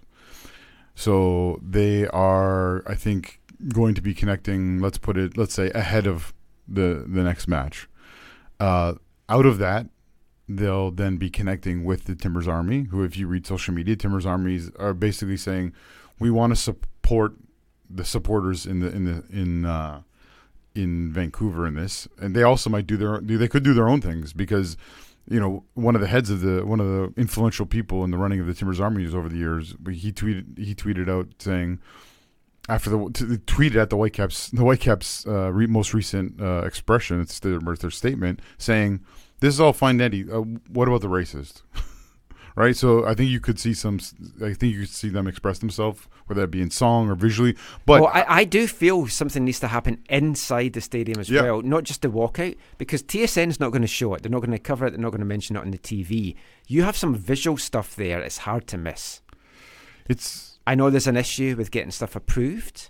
Who gets stuff? Why would you get stuff approved? That's not how it works. As long as you get it up long enough to be seen on the TV. I don't think I think the TV will be probably directed. The cameraman will be directed not to show anything at that time. Yeah, the approval is for those who are trying to control atmosphere, not create it and be a part of it. This is going to run on and on. It's something I don't think anyone thought they would be talking about this season when it started. A lot of excitement with Mark DeSantis taking over. You've got the 40th anniversary celebrations. A lot of goodwill with the club for this season. So much of it's gone. And it's hard really to see how on earth they can turn this around. Can they? I mean, they have to, or what happens? I mean, something has to happen that gets people back on and back loving this club. That's for another day. We will be back, though, in part 4 with a look at something that we all love. MLS.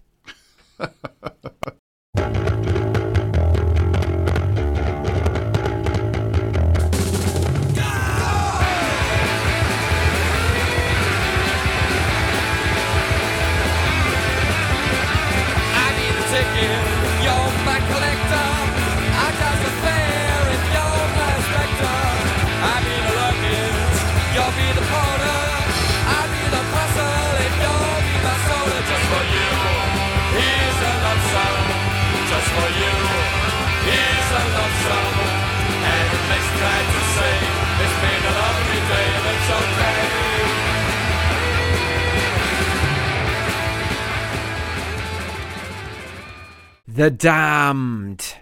Love Song. That's our song from 1979 for this week. Entered the UK charts 40 years ago this week from the band's third album, Machine Gun Etiquette, peaking at number 20. Didn't seem to be a hit over here. That was back in the times, bought so many 7-inch singles. Every week I'd go and spend my pocket money on getting singles. Oh, wow. And what bands did, and the Damned did this with a song, is they brought out 4 different picture sleeves. Okay. One for each band member. Like a so if you loved the band, like a variant comic, yeah. You'd buy all 4. So that's how it got so high in the charts. New number 1 song in Canada this week, Knock on Wood by Amy Stewart, having been number 1 in the US a few weeks before. The US had the brilliant Heart of Glass by Blondie at number 1, but it was knocked out by Reunited by Peaches and Herb, which was number 1 for the whole month of May. So we'll be talking about that over the coming weeks. Art Garfunkel was still number 1 in the UK. It feels like he was never ending. Did you guys ever see Watership Down, the movie? No. Oh, because I'm going on about Bright Eyes, and then I'm thinking, do you even know what Watership Down and Bright Eyes is? It's an animated film about bunnies. I It's did know. terrifying. Sorry, I have seen that. So sad. I have seen that as a young kid. I watched that. I saw it in the cinema with my mum, and I just remembered like crying my eyes out. I don't at remember it. how old I was, but it was terrifying. I don't remember crying, but I remember being terrified about it. They remade it at Christmas on the BBC Yes. this year, and it's not as terrifying. Well, it's on Netflix as well. Oh, it's on Netflix. Yeah, Yeah, it's a lot nicer version. It's still sad, but it original was like dramatic. It was very vicious. I forgot the name of it, but I do Yeah. remember when you said bunnies. I go, yeah, that's the one. So we didn't get to do our 79 chat last week, so I'm just going to quickly rattle through this because I don't even know how many folk care. But over this period, 40 years ago, the Whitecaps had a home-and-home game against the San Diego Sockers, losing the one in San Diego 1-0. Despite dominating, they just couldn't take their chances. So some things never change with the Whitecaps. Quickly got revenge 5 days later with a 3-1 win at home. Trevor Wymark and a brace from Kevin Hector. But then today, May 5th, 40 years ago, a famous game in San Jose, 2-1 win they got. Before the match, San Jose got a guy called Crazy George to do an exorcism because they hadn't won a game all season. I think Crazy George shows up in Vancouver BC Lions games. He did in the 80s. I think. Yeah. But this game was special because this is the famous game that Willie Johnston went to take a corner kick. Yes. Got offered a swig of beer, took the beer, sent in the corner kick. Peter Daniel heads in the winning goal. Was he offered or did he just take it? No, he was offered it. Oh, was he offered? Okay. And he said afterwards, I can't pass up a free beer. Yeah. And then he drinks it, takes the corner, goal. But it was Winning really goal. warm, he said. Yeah. That is on YouTube if you haven't seen that. Actually, the Whitecaps tweeted that out today as well. Check that out because it's an absolute classic. But that was 1979. Shakedown 1979. Cool kids never have a time. Someone actually sent me a more modern version, a remake of that song, which we might play if we get sick Remake of the- by who? I can't remember who it is, but I saved it, so I'll check. So if we get sick of the Smashing Pumpkins, we've got that. But something we could never get sick of, Major League Soccer. I'm trying to get these segues. Whitecaps finished the weekend, still second bottom of the West despite their win, but just 2 points out of the playoff spots. I don't know how, but obviously other It teams happens, are dropping man. points all Yeah, over. Other teams drop, like they'll get draws, and you just keep picking up 2 points here, 2 points there. If you look at the West, the top 5 seem to be pulling away a little bit. You could almost even say the top 6, but we'll say the top 5. There's 2 points separating the 5 teams from 7th to 11th, so battling for that last playoff spot right now, 2 points, and we're one of those 5 teams. And we talked about it earlier, few wins and losses, everything can change in a hurry, so still a lot of hope. We still hope there might be some strong additions to the Whitecaps, maybe in the summer window, maybe some before this window shuts, who knows. Not going to talk too much this week about the individual games because there's some major talking points I want to kind of go over. But in the West, Vancouver, Houston, Portland and San Jose were the only 4 teams that won. Colorado, LA Galaxy, Dallas, RSL, and KC all lost. Colorado lost. Surprising. Shocking that. They must have been playing a really good team. Seattle, Minnesota, and LAFC, they all drew. But we can't talk about MLS this week without talking about VAR. Video review. I have literally come full circle on it. When it was first mooted, I was not a fan. I was like, I'm an old traditionalist. I'm a grumpy, bitter and twisted, old-fashioned football fan. My T-shirt I'm wearing tonight actually clarifies that point, just to confirm it. I can confirm that. I can corroborate this. Corroborate this. What I was looking for. I just thought traditionalism. I just want the game as it is. It's going to ruin it. Didn't want technology. Then you got goal line technology. I kind of like that. I like the referees having it on their wrists, which we found out does not exist in MLS. Yeah. Despite which you thought it was. Yeah, me and Manuel Beth were adamant it was, and Steve's like, no. But I mean, that's good, and it's quick, and it's right away, and you get the answer, and it's a goal or no goal. I like that. VAR came in. I quite liked the idea of it at first. We got to see it working. We got some demonstrations. It was a soft launch. Everything looked good. But now that we've seen it in MLS, and I'm not just talking about the things that's gone against the Whitecaps, we've seen it in other leagues as well around the world where it's just a mess. Things are taking too long. Sometimes it's taking 4 or 5 minutes to get a decision. The flow of the game is definitely getting interrupted. It's even hit horse racing now. The Kentucky Derby yesterday. Yeah, there was a review. Video review. Now, you could say, as long as they get the correct end result, that's all that matters. And to that, I say piffle. Steve, could you translate that for me? I cannot. Okay, bullshit. I say bullshit. Oh, I thought it was like a Harry Potter, Just let refs be refs. Just human error is part of sport. From players, from the officials. That's just what sport is. It makes the drama, it adds to the drama, it infuriates the hell out of you. You go home shouting at people because they've made a mistake. This is just... I mean, I can live if human error has cost the Whitecaps something. If an important call has been reviewed and they still get it wrong, which we've had this year, that's the problem. That's unacceptable. And yeah, they can review a call like the Colorado game and it's the correct decision. It's good, but it's spoiled the whole drama and the flow of the game. My biggest thing, and I was thinking about this week, is that they, I think they made a big mistake in allowing younger, inexperienced referees to be the VAR officials. I think they should have got the people that were retiring to be VAR officials, and they had a better understanding for the game, because I think you need to be on the pitch and be part of that before you could go up in the booth. It's because you lose a lot in the booth understanding how the game is being played. Yeah, because we talked about that guy earlier in the season who hadn't even reffed an MLS game, and he was the video. And I'm thinking that they made a big mistake. I do also think I actually have not had an issue with VAR the previous years in MLS. This year has been worse. And I'm not just saying because it's the Whitecaps. You're right. Like, there are other games where it's bad. I kind of think it's that, was it Geiger? No, Geiger. Yeah, Geiger took over. When it was Peter Walton and Howard Webb, I think it was run better. And I think there seems to be a collaboration. Who would have thought that if Mark Geiger was in charge of something, it wouldn't be good? We were so happy that he was retiring from the pitch that we didn't realize he was going to ruin the whole league. We talked about this at the time. Yeah, I know. I'm still naively holding to the hope that this is a sophomore slump for VAR, and that somehow it'll get turned around. Year. Is that the third full year? It's third year. Yeah. No, because we had Peter Walton as the first year.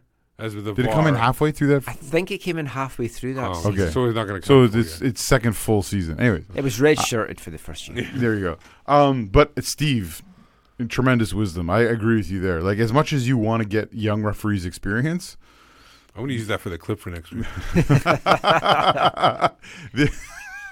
This seems like they could have done something better by like this is where you could bring in Pierluigi Collina. Yeah, or like what's wrong with him sitting at the thing? his eyes were popping out of his the head. doctor dentist guy who's the German referee who had to retire because he passed 45. You could have brought in all these kind of people to run this and to do this, where like even the Howard Webb, even though everyone knows some of his mistakes in the game, you felt a little bit better with when he was involved with this, even though I didn't agree with all his comments or perspectives by any means. But there was you felt more confident, I guess, is what it is. And so I thought it was not bad at the World Cup. I thought the World Cup was great because it was like the commentators were telling you this is what they're doing, this is what they're not doing. But we've seen it in Germany. It's been some bad decisions. I think Germany's FA Cup's had some bad decisions. I think Germany's just against it because of again, there's not very. They need to. Like in cricket, in rugby, they actually have a big screen and they tell you what's wrong. And in rugby, obviously, you can hear the ref all the time. Should it be like an all or nothing thing? Should they be reviewing other things? Like Venuto got a tackle that you could maybe look back and go, oh, well, he's got this injury, so it wasn't a good tackle. Maybe that should be a review on that. That's just going to slow the game down even more. You're the guy who just said he doesn't like the break of flow of play. But it's... You have it for some things, you don't have it for some things. A lot of it is how there's rules, but it's how you interpret the rules. Like in a lot of things in life, communication is very important. Yeah, we just spent a whole a half hour, an hour talking about the Whitecaps communication, how it's not been great. The communication needs to be better around this. And you mentioned rugby, Steve, the egg chasing.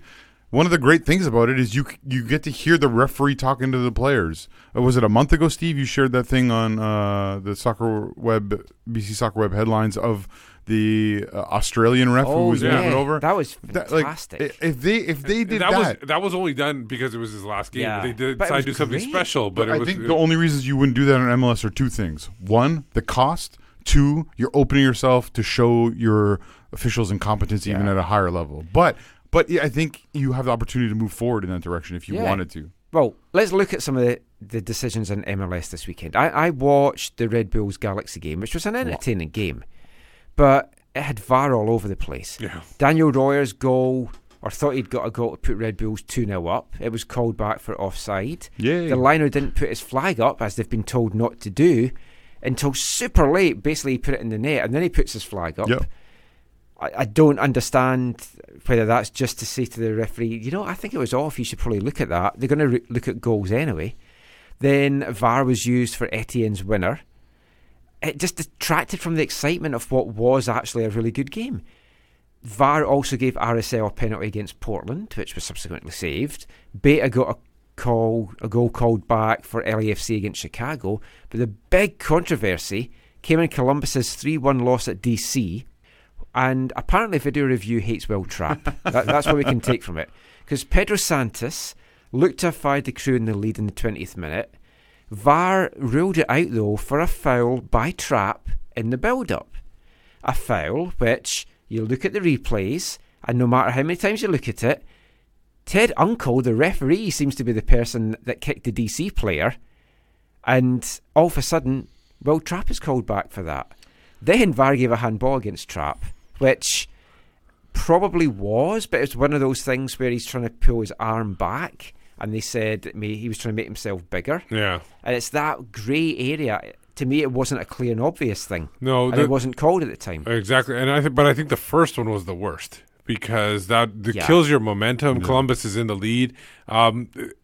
Even if they wanted to call the initial, remember there was a pass up to the midfield from the back, and they could even said that was a foul. Oh yeah, because that was potentially. I don't know which foul they called for that they call. They clarified because the pool reporter afterwards they clarified it was for the Will Trapp thing. Okay, so then if that's the case, then you're right. It was a clashing of the referee being involved in that too. I thought the referee had a bigger issue against the DC player than Will Trapp did. Will Trapp just happened to collect the ball. Yeah, Caleb Porter.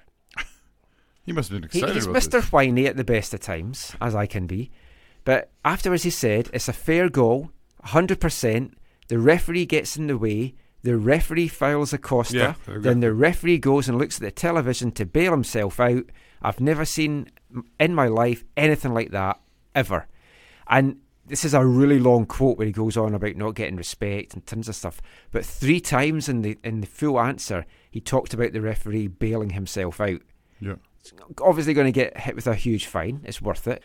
But, man, it's not the first time that we've seen a video review that's then wrong when they review it. And I know it's all kind of perspectives as well, but clear and obvious has just gone out the window in this. That's part of the problem. Yeah. I think they communicated it well at the beginning of VAR, what clear and obvious was, and it appears that they've gone away from that, and either intentionally, unintentionally, whatever, but in this case, Ted's your uncle, you get VAR'd, and you lose a goal. Yeah.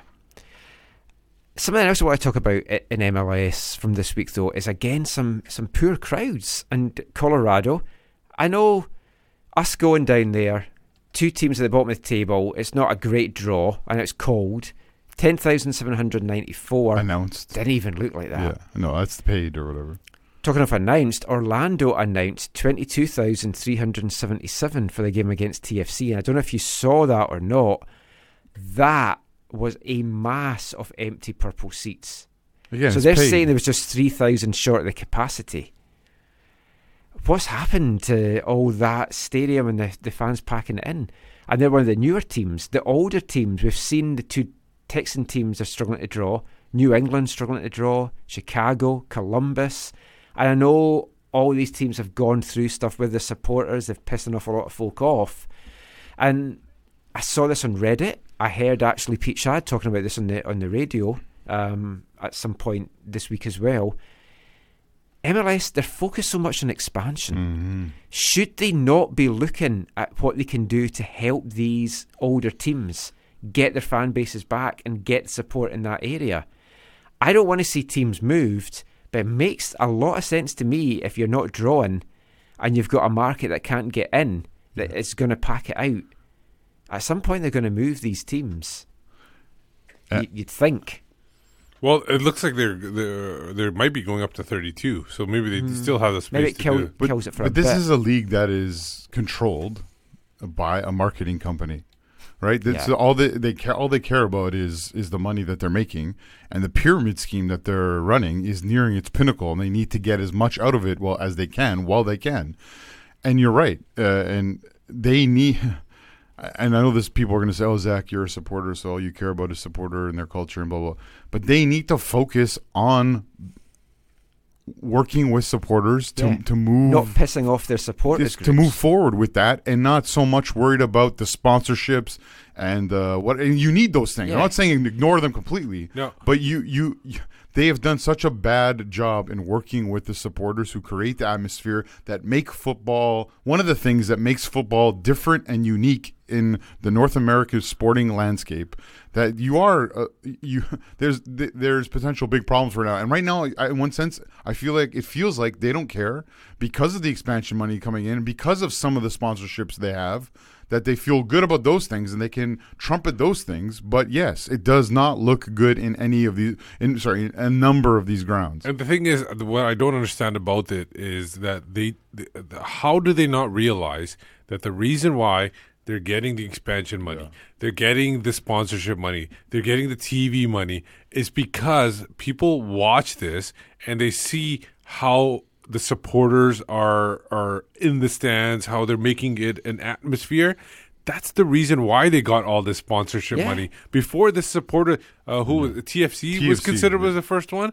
Before TFC came, they were not really pulling anything. Like MLS was barely on my radar at that time before TFC. And even when TFC came in, when it was essentially when the Whitecaps started, that's when the MLS really got on my radar, when the Whitecaps joined the league. And then you kind of see what's everything going on.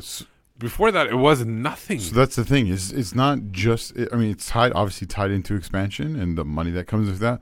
But what's been keeping it going, and what's partly the people are seeing, Steve, these things that they're looking at and they're seeing and that look exciting and look meaningful, is it started really with TFC. And when TFC came into the league, what they did was one of the things they did was they said, this is not for families. We want supporters here. And so that's what they focused on then.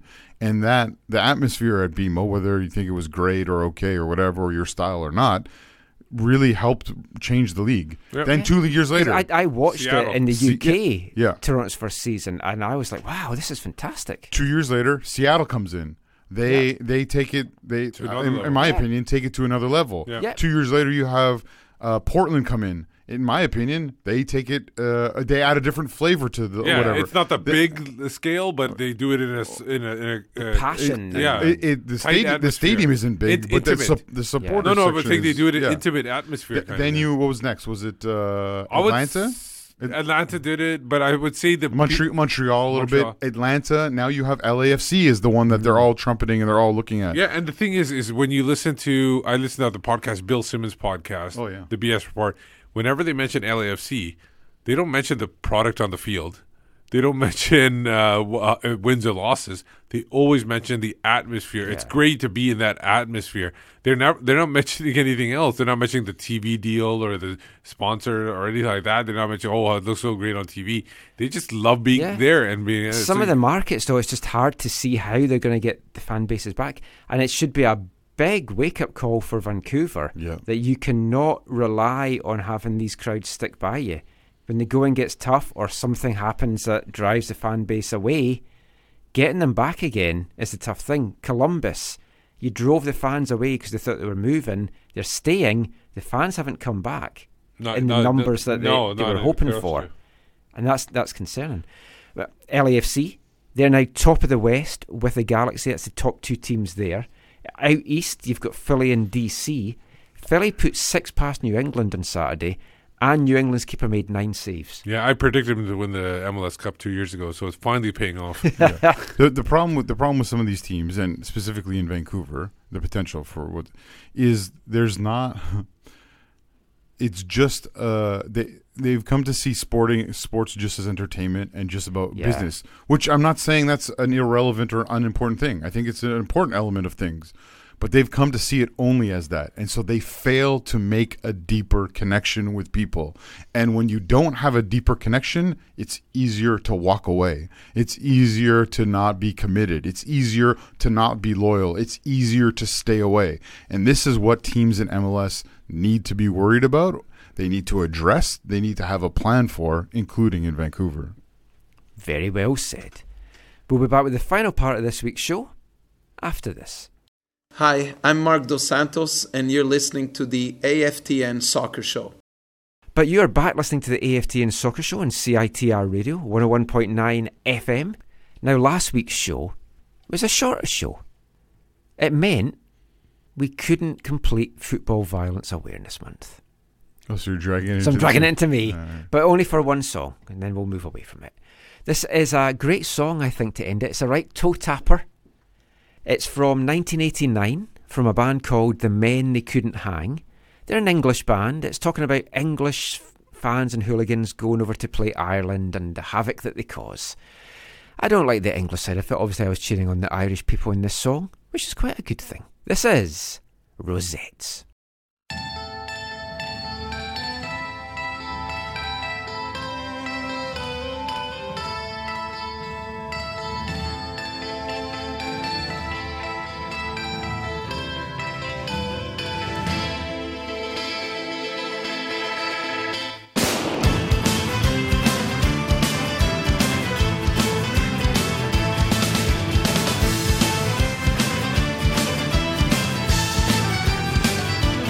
We were 50 strong when we left our town.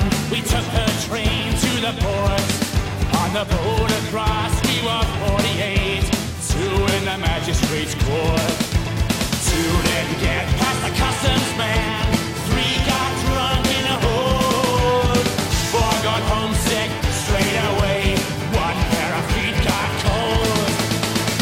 Raising the flag while without regrets, waving scarves, singing hard, wearing our rosettes. The riot squad had a team of dogs. They brought out the water hose. We declared a war and fought to a draw for the glory of the rose. 1 went down in a stumble, 2 went into the sea. 3 got scared and messed right there. 1 of them was me.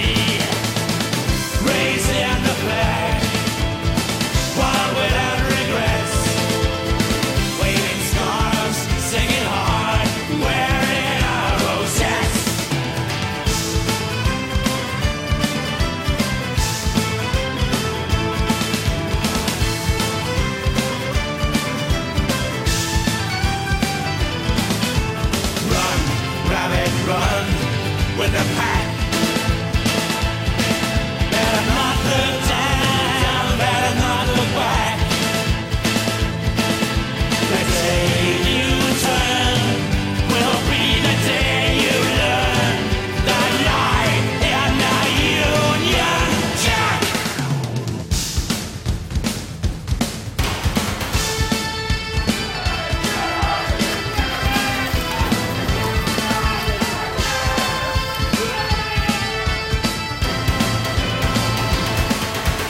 Match day came, we saw the game. They took us on at the gates. I caught the hammering of my life at the hands of a heavyweight. I dreamed I heard a distant drum beat a requiem. Someone's stained, someone's gained, us or was it them? Raising the flag, wild without regrets. Waving scars, drinking hard, wearing our rosettes. Dress him in the flag, send him our regrets. Wear a scar on his behalf, wear him our rosettes. Raising the flag, wild without regrets. Waving scars, singing hard, wearing our rosettes. The Men They Couldn't Hang with Rosettes. That's a football fashion trend that never really caught on past the 70s, football rosettes. I don't even know if you guys even had them over here. If you look at like pictures of football fans going back to the 70s, the stereotypical look was like scarves tied around both wrists and a kind of hat and then a rosette. I don't recall a rosette here ever. But now it's time for BC Soccer Web headlines. BC Soccer Web Headlines is brought to you in partnership with bcsoccerweb.com, your one-stop site for local, national and international news, links and stories. Make it part of your everyday reading routine. Check out bcsoccerweb.com. A lot on the site this week. What was catching your eye, Steve? Well, I picked out some of the bigger stories, some of the more interesting stories, and a couple stories that from the previous weeks, because we had a couple weeks off during BC Soccer Web because of last week. So number one, the first story here we got, FIFA's looking out for the little guy. Looks like they look Always like do. They look like they're creating a bank to control the transfer money that goes from club to club. What could possibly go wrong? Yeah, what could go wrong? Exactly. I mean, I know bankers are shady people. So if I wanted someone to run a bank, FIFA is my first person I would think. Swiss banks, FIFA's in Switzerland. So it all work out. They estimate that about 50 million euros in training fees aren't paid to clubs that the players spent time at between the ages of 12 to 23. That's like an MLS alone. Yeah, and they want It's just the Fonzie money. and because of that, they want increased transparency. What they will do is they will create a control chamber, which doesn't sound that great, that will see all the payments pass through it, and then they will be responsible for distributing the money to each recipient. Yeah, that doesn't sound too great either. Can we get a tour of the control chamber? Yeah, it'd be interesting. Another thing and this kind of seems like good news, possibly for the health of players. They're going to be allowing temporary substitutions if players suffer from serious head injuries in matches. They're also calling for independent doctors with expertise in concussion to take the final call of whether a player is fit to continue. That I'm all in favour of. Yeah. Who was it this week in the Champions League? Champions Yeah. League? Should Jan- never have been Jan Vertonghen? Tottenham, Yeah. yeah. You let him Eventually back on, then he was back off He again. threw up, and then he, Absolutely And ridiculous. There was one in the World Cup when Germany won it. There was a German player that had Schweinsteiger. No, it wasn't No, Schweinsteiger. no, It was a younger player. Oh, He no. looked so out of it, and then Yes. they put him back on the pitch. Yeah, Yeah, okay. I can't remember who it was, but I remember Yeah. that. That was in the final, right? that was in the final, I think, yeah. And they won the World Cup. MLS news. Judge is ruling that Beckham's group can knock down Fort Lauderdale Stadium. This is the whole Lockhart Stadium that's out in Fort Lauderdale that was contested by a USL team that wanted to put a USL club that wanted to put a team in Miami. Essentially, They will be allowed to now redevelop it as a training facility and a temporary stadium for Inter Milan for a couple of years while they build a major stadium. Inter Miami. Oh, Inter Miami, sorry. Not for Inter Milan. That's a big breaking story. No, but isn't that? Are they suing him over the name still? Yeah. This is the longest. Like you talk about, like roller coaster transfer fees that wear on for It's a the year longest or two. expansion team in This is like history. it's not a decade, but it's a long time. It's like what, 7 years? It's crazy. Why are they going into Fort Lauderdale? That's going to be where the training facility is supposed to be in Okay. the temporary stadium while they build the main stadium, because that's going to take a few more years. Just call them Fort Lauderdale then. But the group that lost the case to stop them from, obviously they're still going to be filing a lawsuit against the city of Miami over the deals, how the deal for the stadium was completed with Inter Miami. In Canada, in Toronto itself, Spanish soccer's La Liga is going to be setting up a youth academy in the Toronto region. They're looking to further brand overseas. They're in a few countries, so I'll just mention it a bit. They chose Toronto as the site for the Spanish League's first soccer academy in North America. The academy, which will be open to boys and girls from 4 to 18. They're promising the higher standards of Spanish soccer training directly from UEFA Pro certified La Liga coaches. They're also hoping to add camps in Vancouver and Montreal and other cities in future years. They're saying La Liga has a 5-year plan in North America, coinciding with the 2026 World Cup. Currently, they operate academies in China, Egypt, Indonesia, and the United Arab Emirates. Okay, how does okay? I know private enterprise and whatever, but like surely like a governing body has to have some control over what like. I guess they're a private academy, like what? Barcelona run their camps at Burnaby Lake. Yeah, but that's like and they're packed because folks just want to say, "Oh, my kid's in the Barcelona academy." It's weird. I don't like it. Surely the CSA must be able to do something, or banking the money. I don't know. Yeah. It just doesn't. Am I wrong? Like it doesn't seem right. It doesn't seem seems weird. Like you obviously want your kids and you want players to develop, and if this helps, maybe, but it just feels awkward. I don't know. I'd say the same if it was German camps or Bayern camp or what. Like it just German camps don't have a good reputation.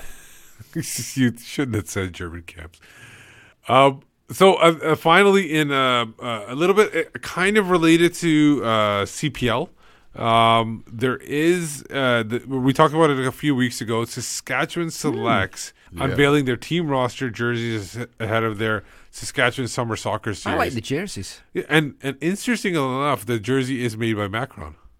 So that seems like a tie-in to CPL. This like we talked about soft launch before.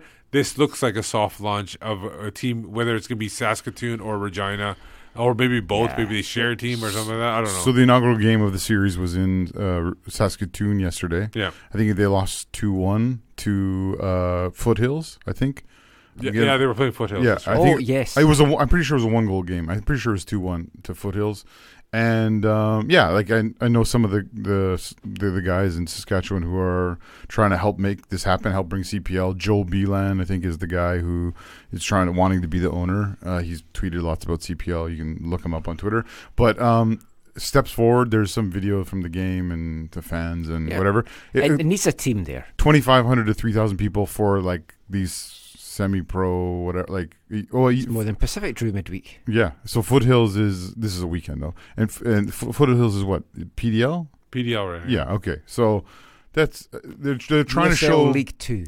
They're trying. Thank you. They're trying to show that there's a will there for this, and I think this first match states their case pretty well, and I hope everyone who wants football, the CPL, to come to Saskatchewan hopes that'll continue. And they have a proper crest right now. They have sponsorship on the club and everything. So it seems like they got the stuff in line, ready to go. It's just a matter of showing that they have the support for the team. And the league needs to get in these provinces where they're not. Yeah. Quebec looks to be having the team, although might have to wait till 2021. If they do bring a team, Quebec, it was one of the things they weren't sure about. If they bring a team in, they need to make sure they do everything evenly, like going forward. We can't have odd number of teams because it just messes up the whole schedule. Let's have one team come in next year. Then from then on, if you're going to bring a team in, they have to have a partner to go with. I agree. That is it for this week's show. Thank you for listening. Just before we go, let everyone know where they can find you online. You can find me on Twitter at WhitecapsBeat. For me, it's at Zachary AM, and I'm a part of the Movement Curva Collective. I'm Michael McCall. You can find me on Twitter at AFTN Canada, on Instagram at AFTN Soccer, and on YouTube at AFTN Canada. Read our stuff away from the numbers, aftn.ca. Until next week, though, thanks for listening. Take care, and mon the Caps!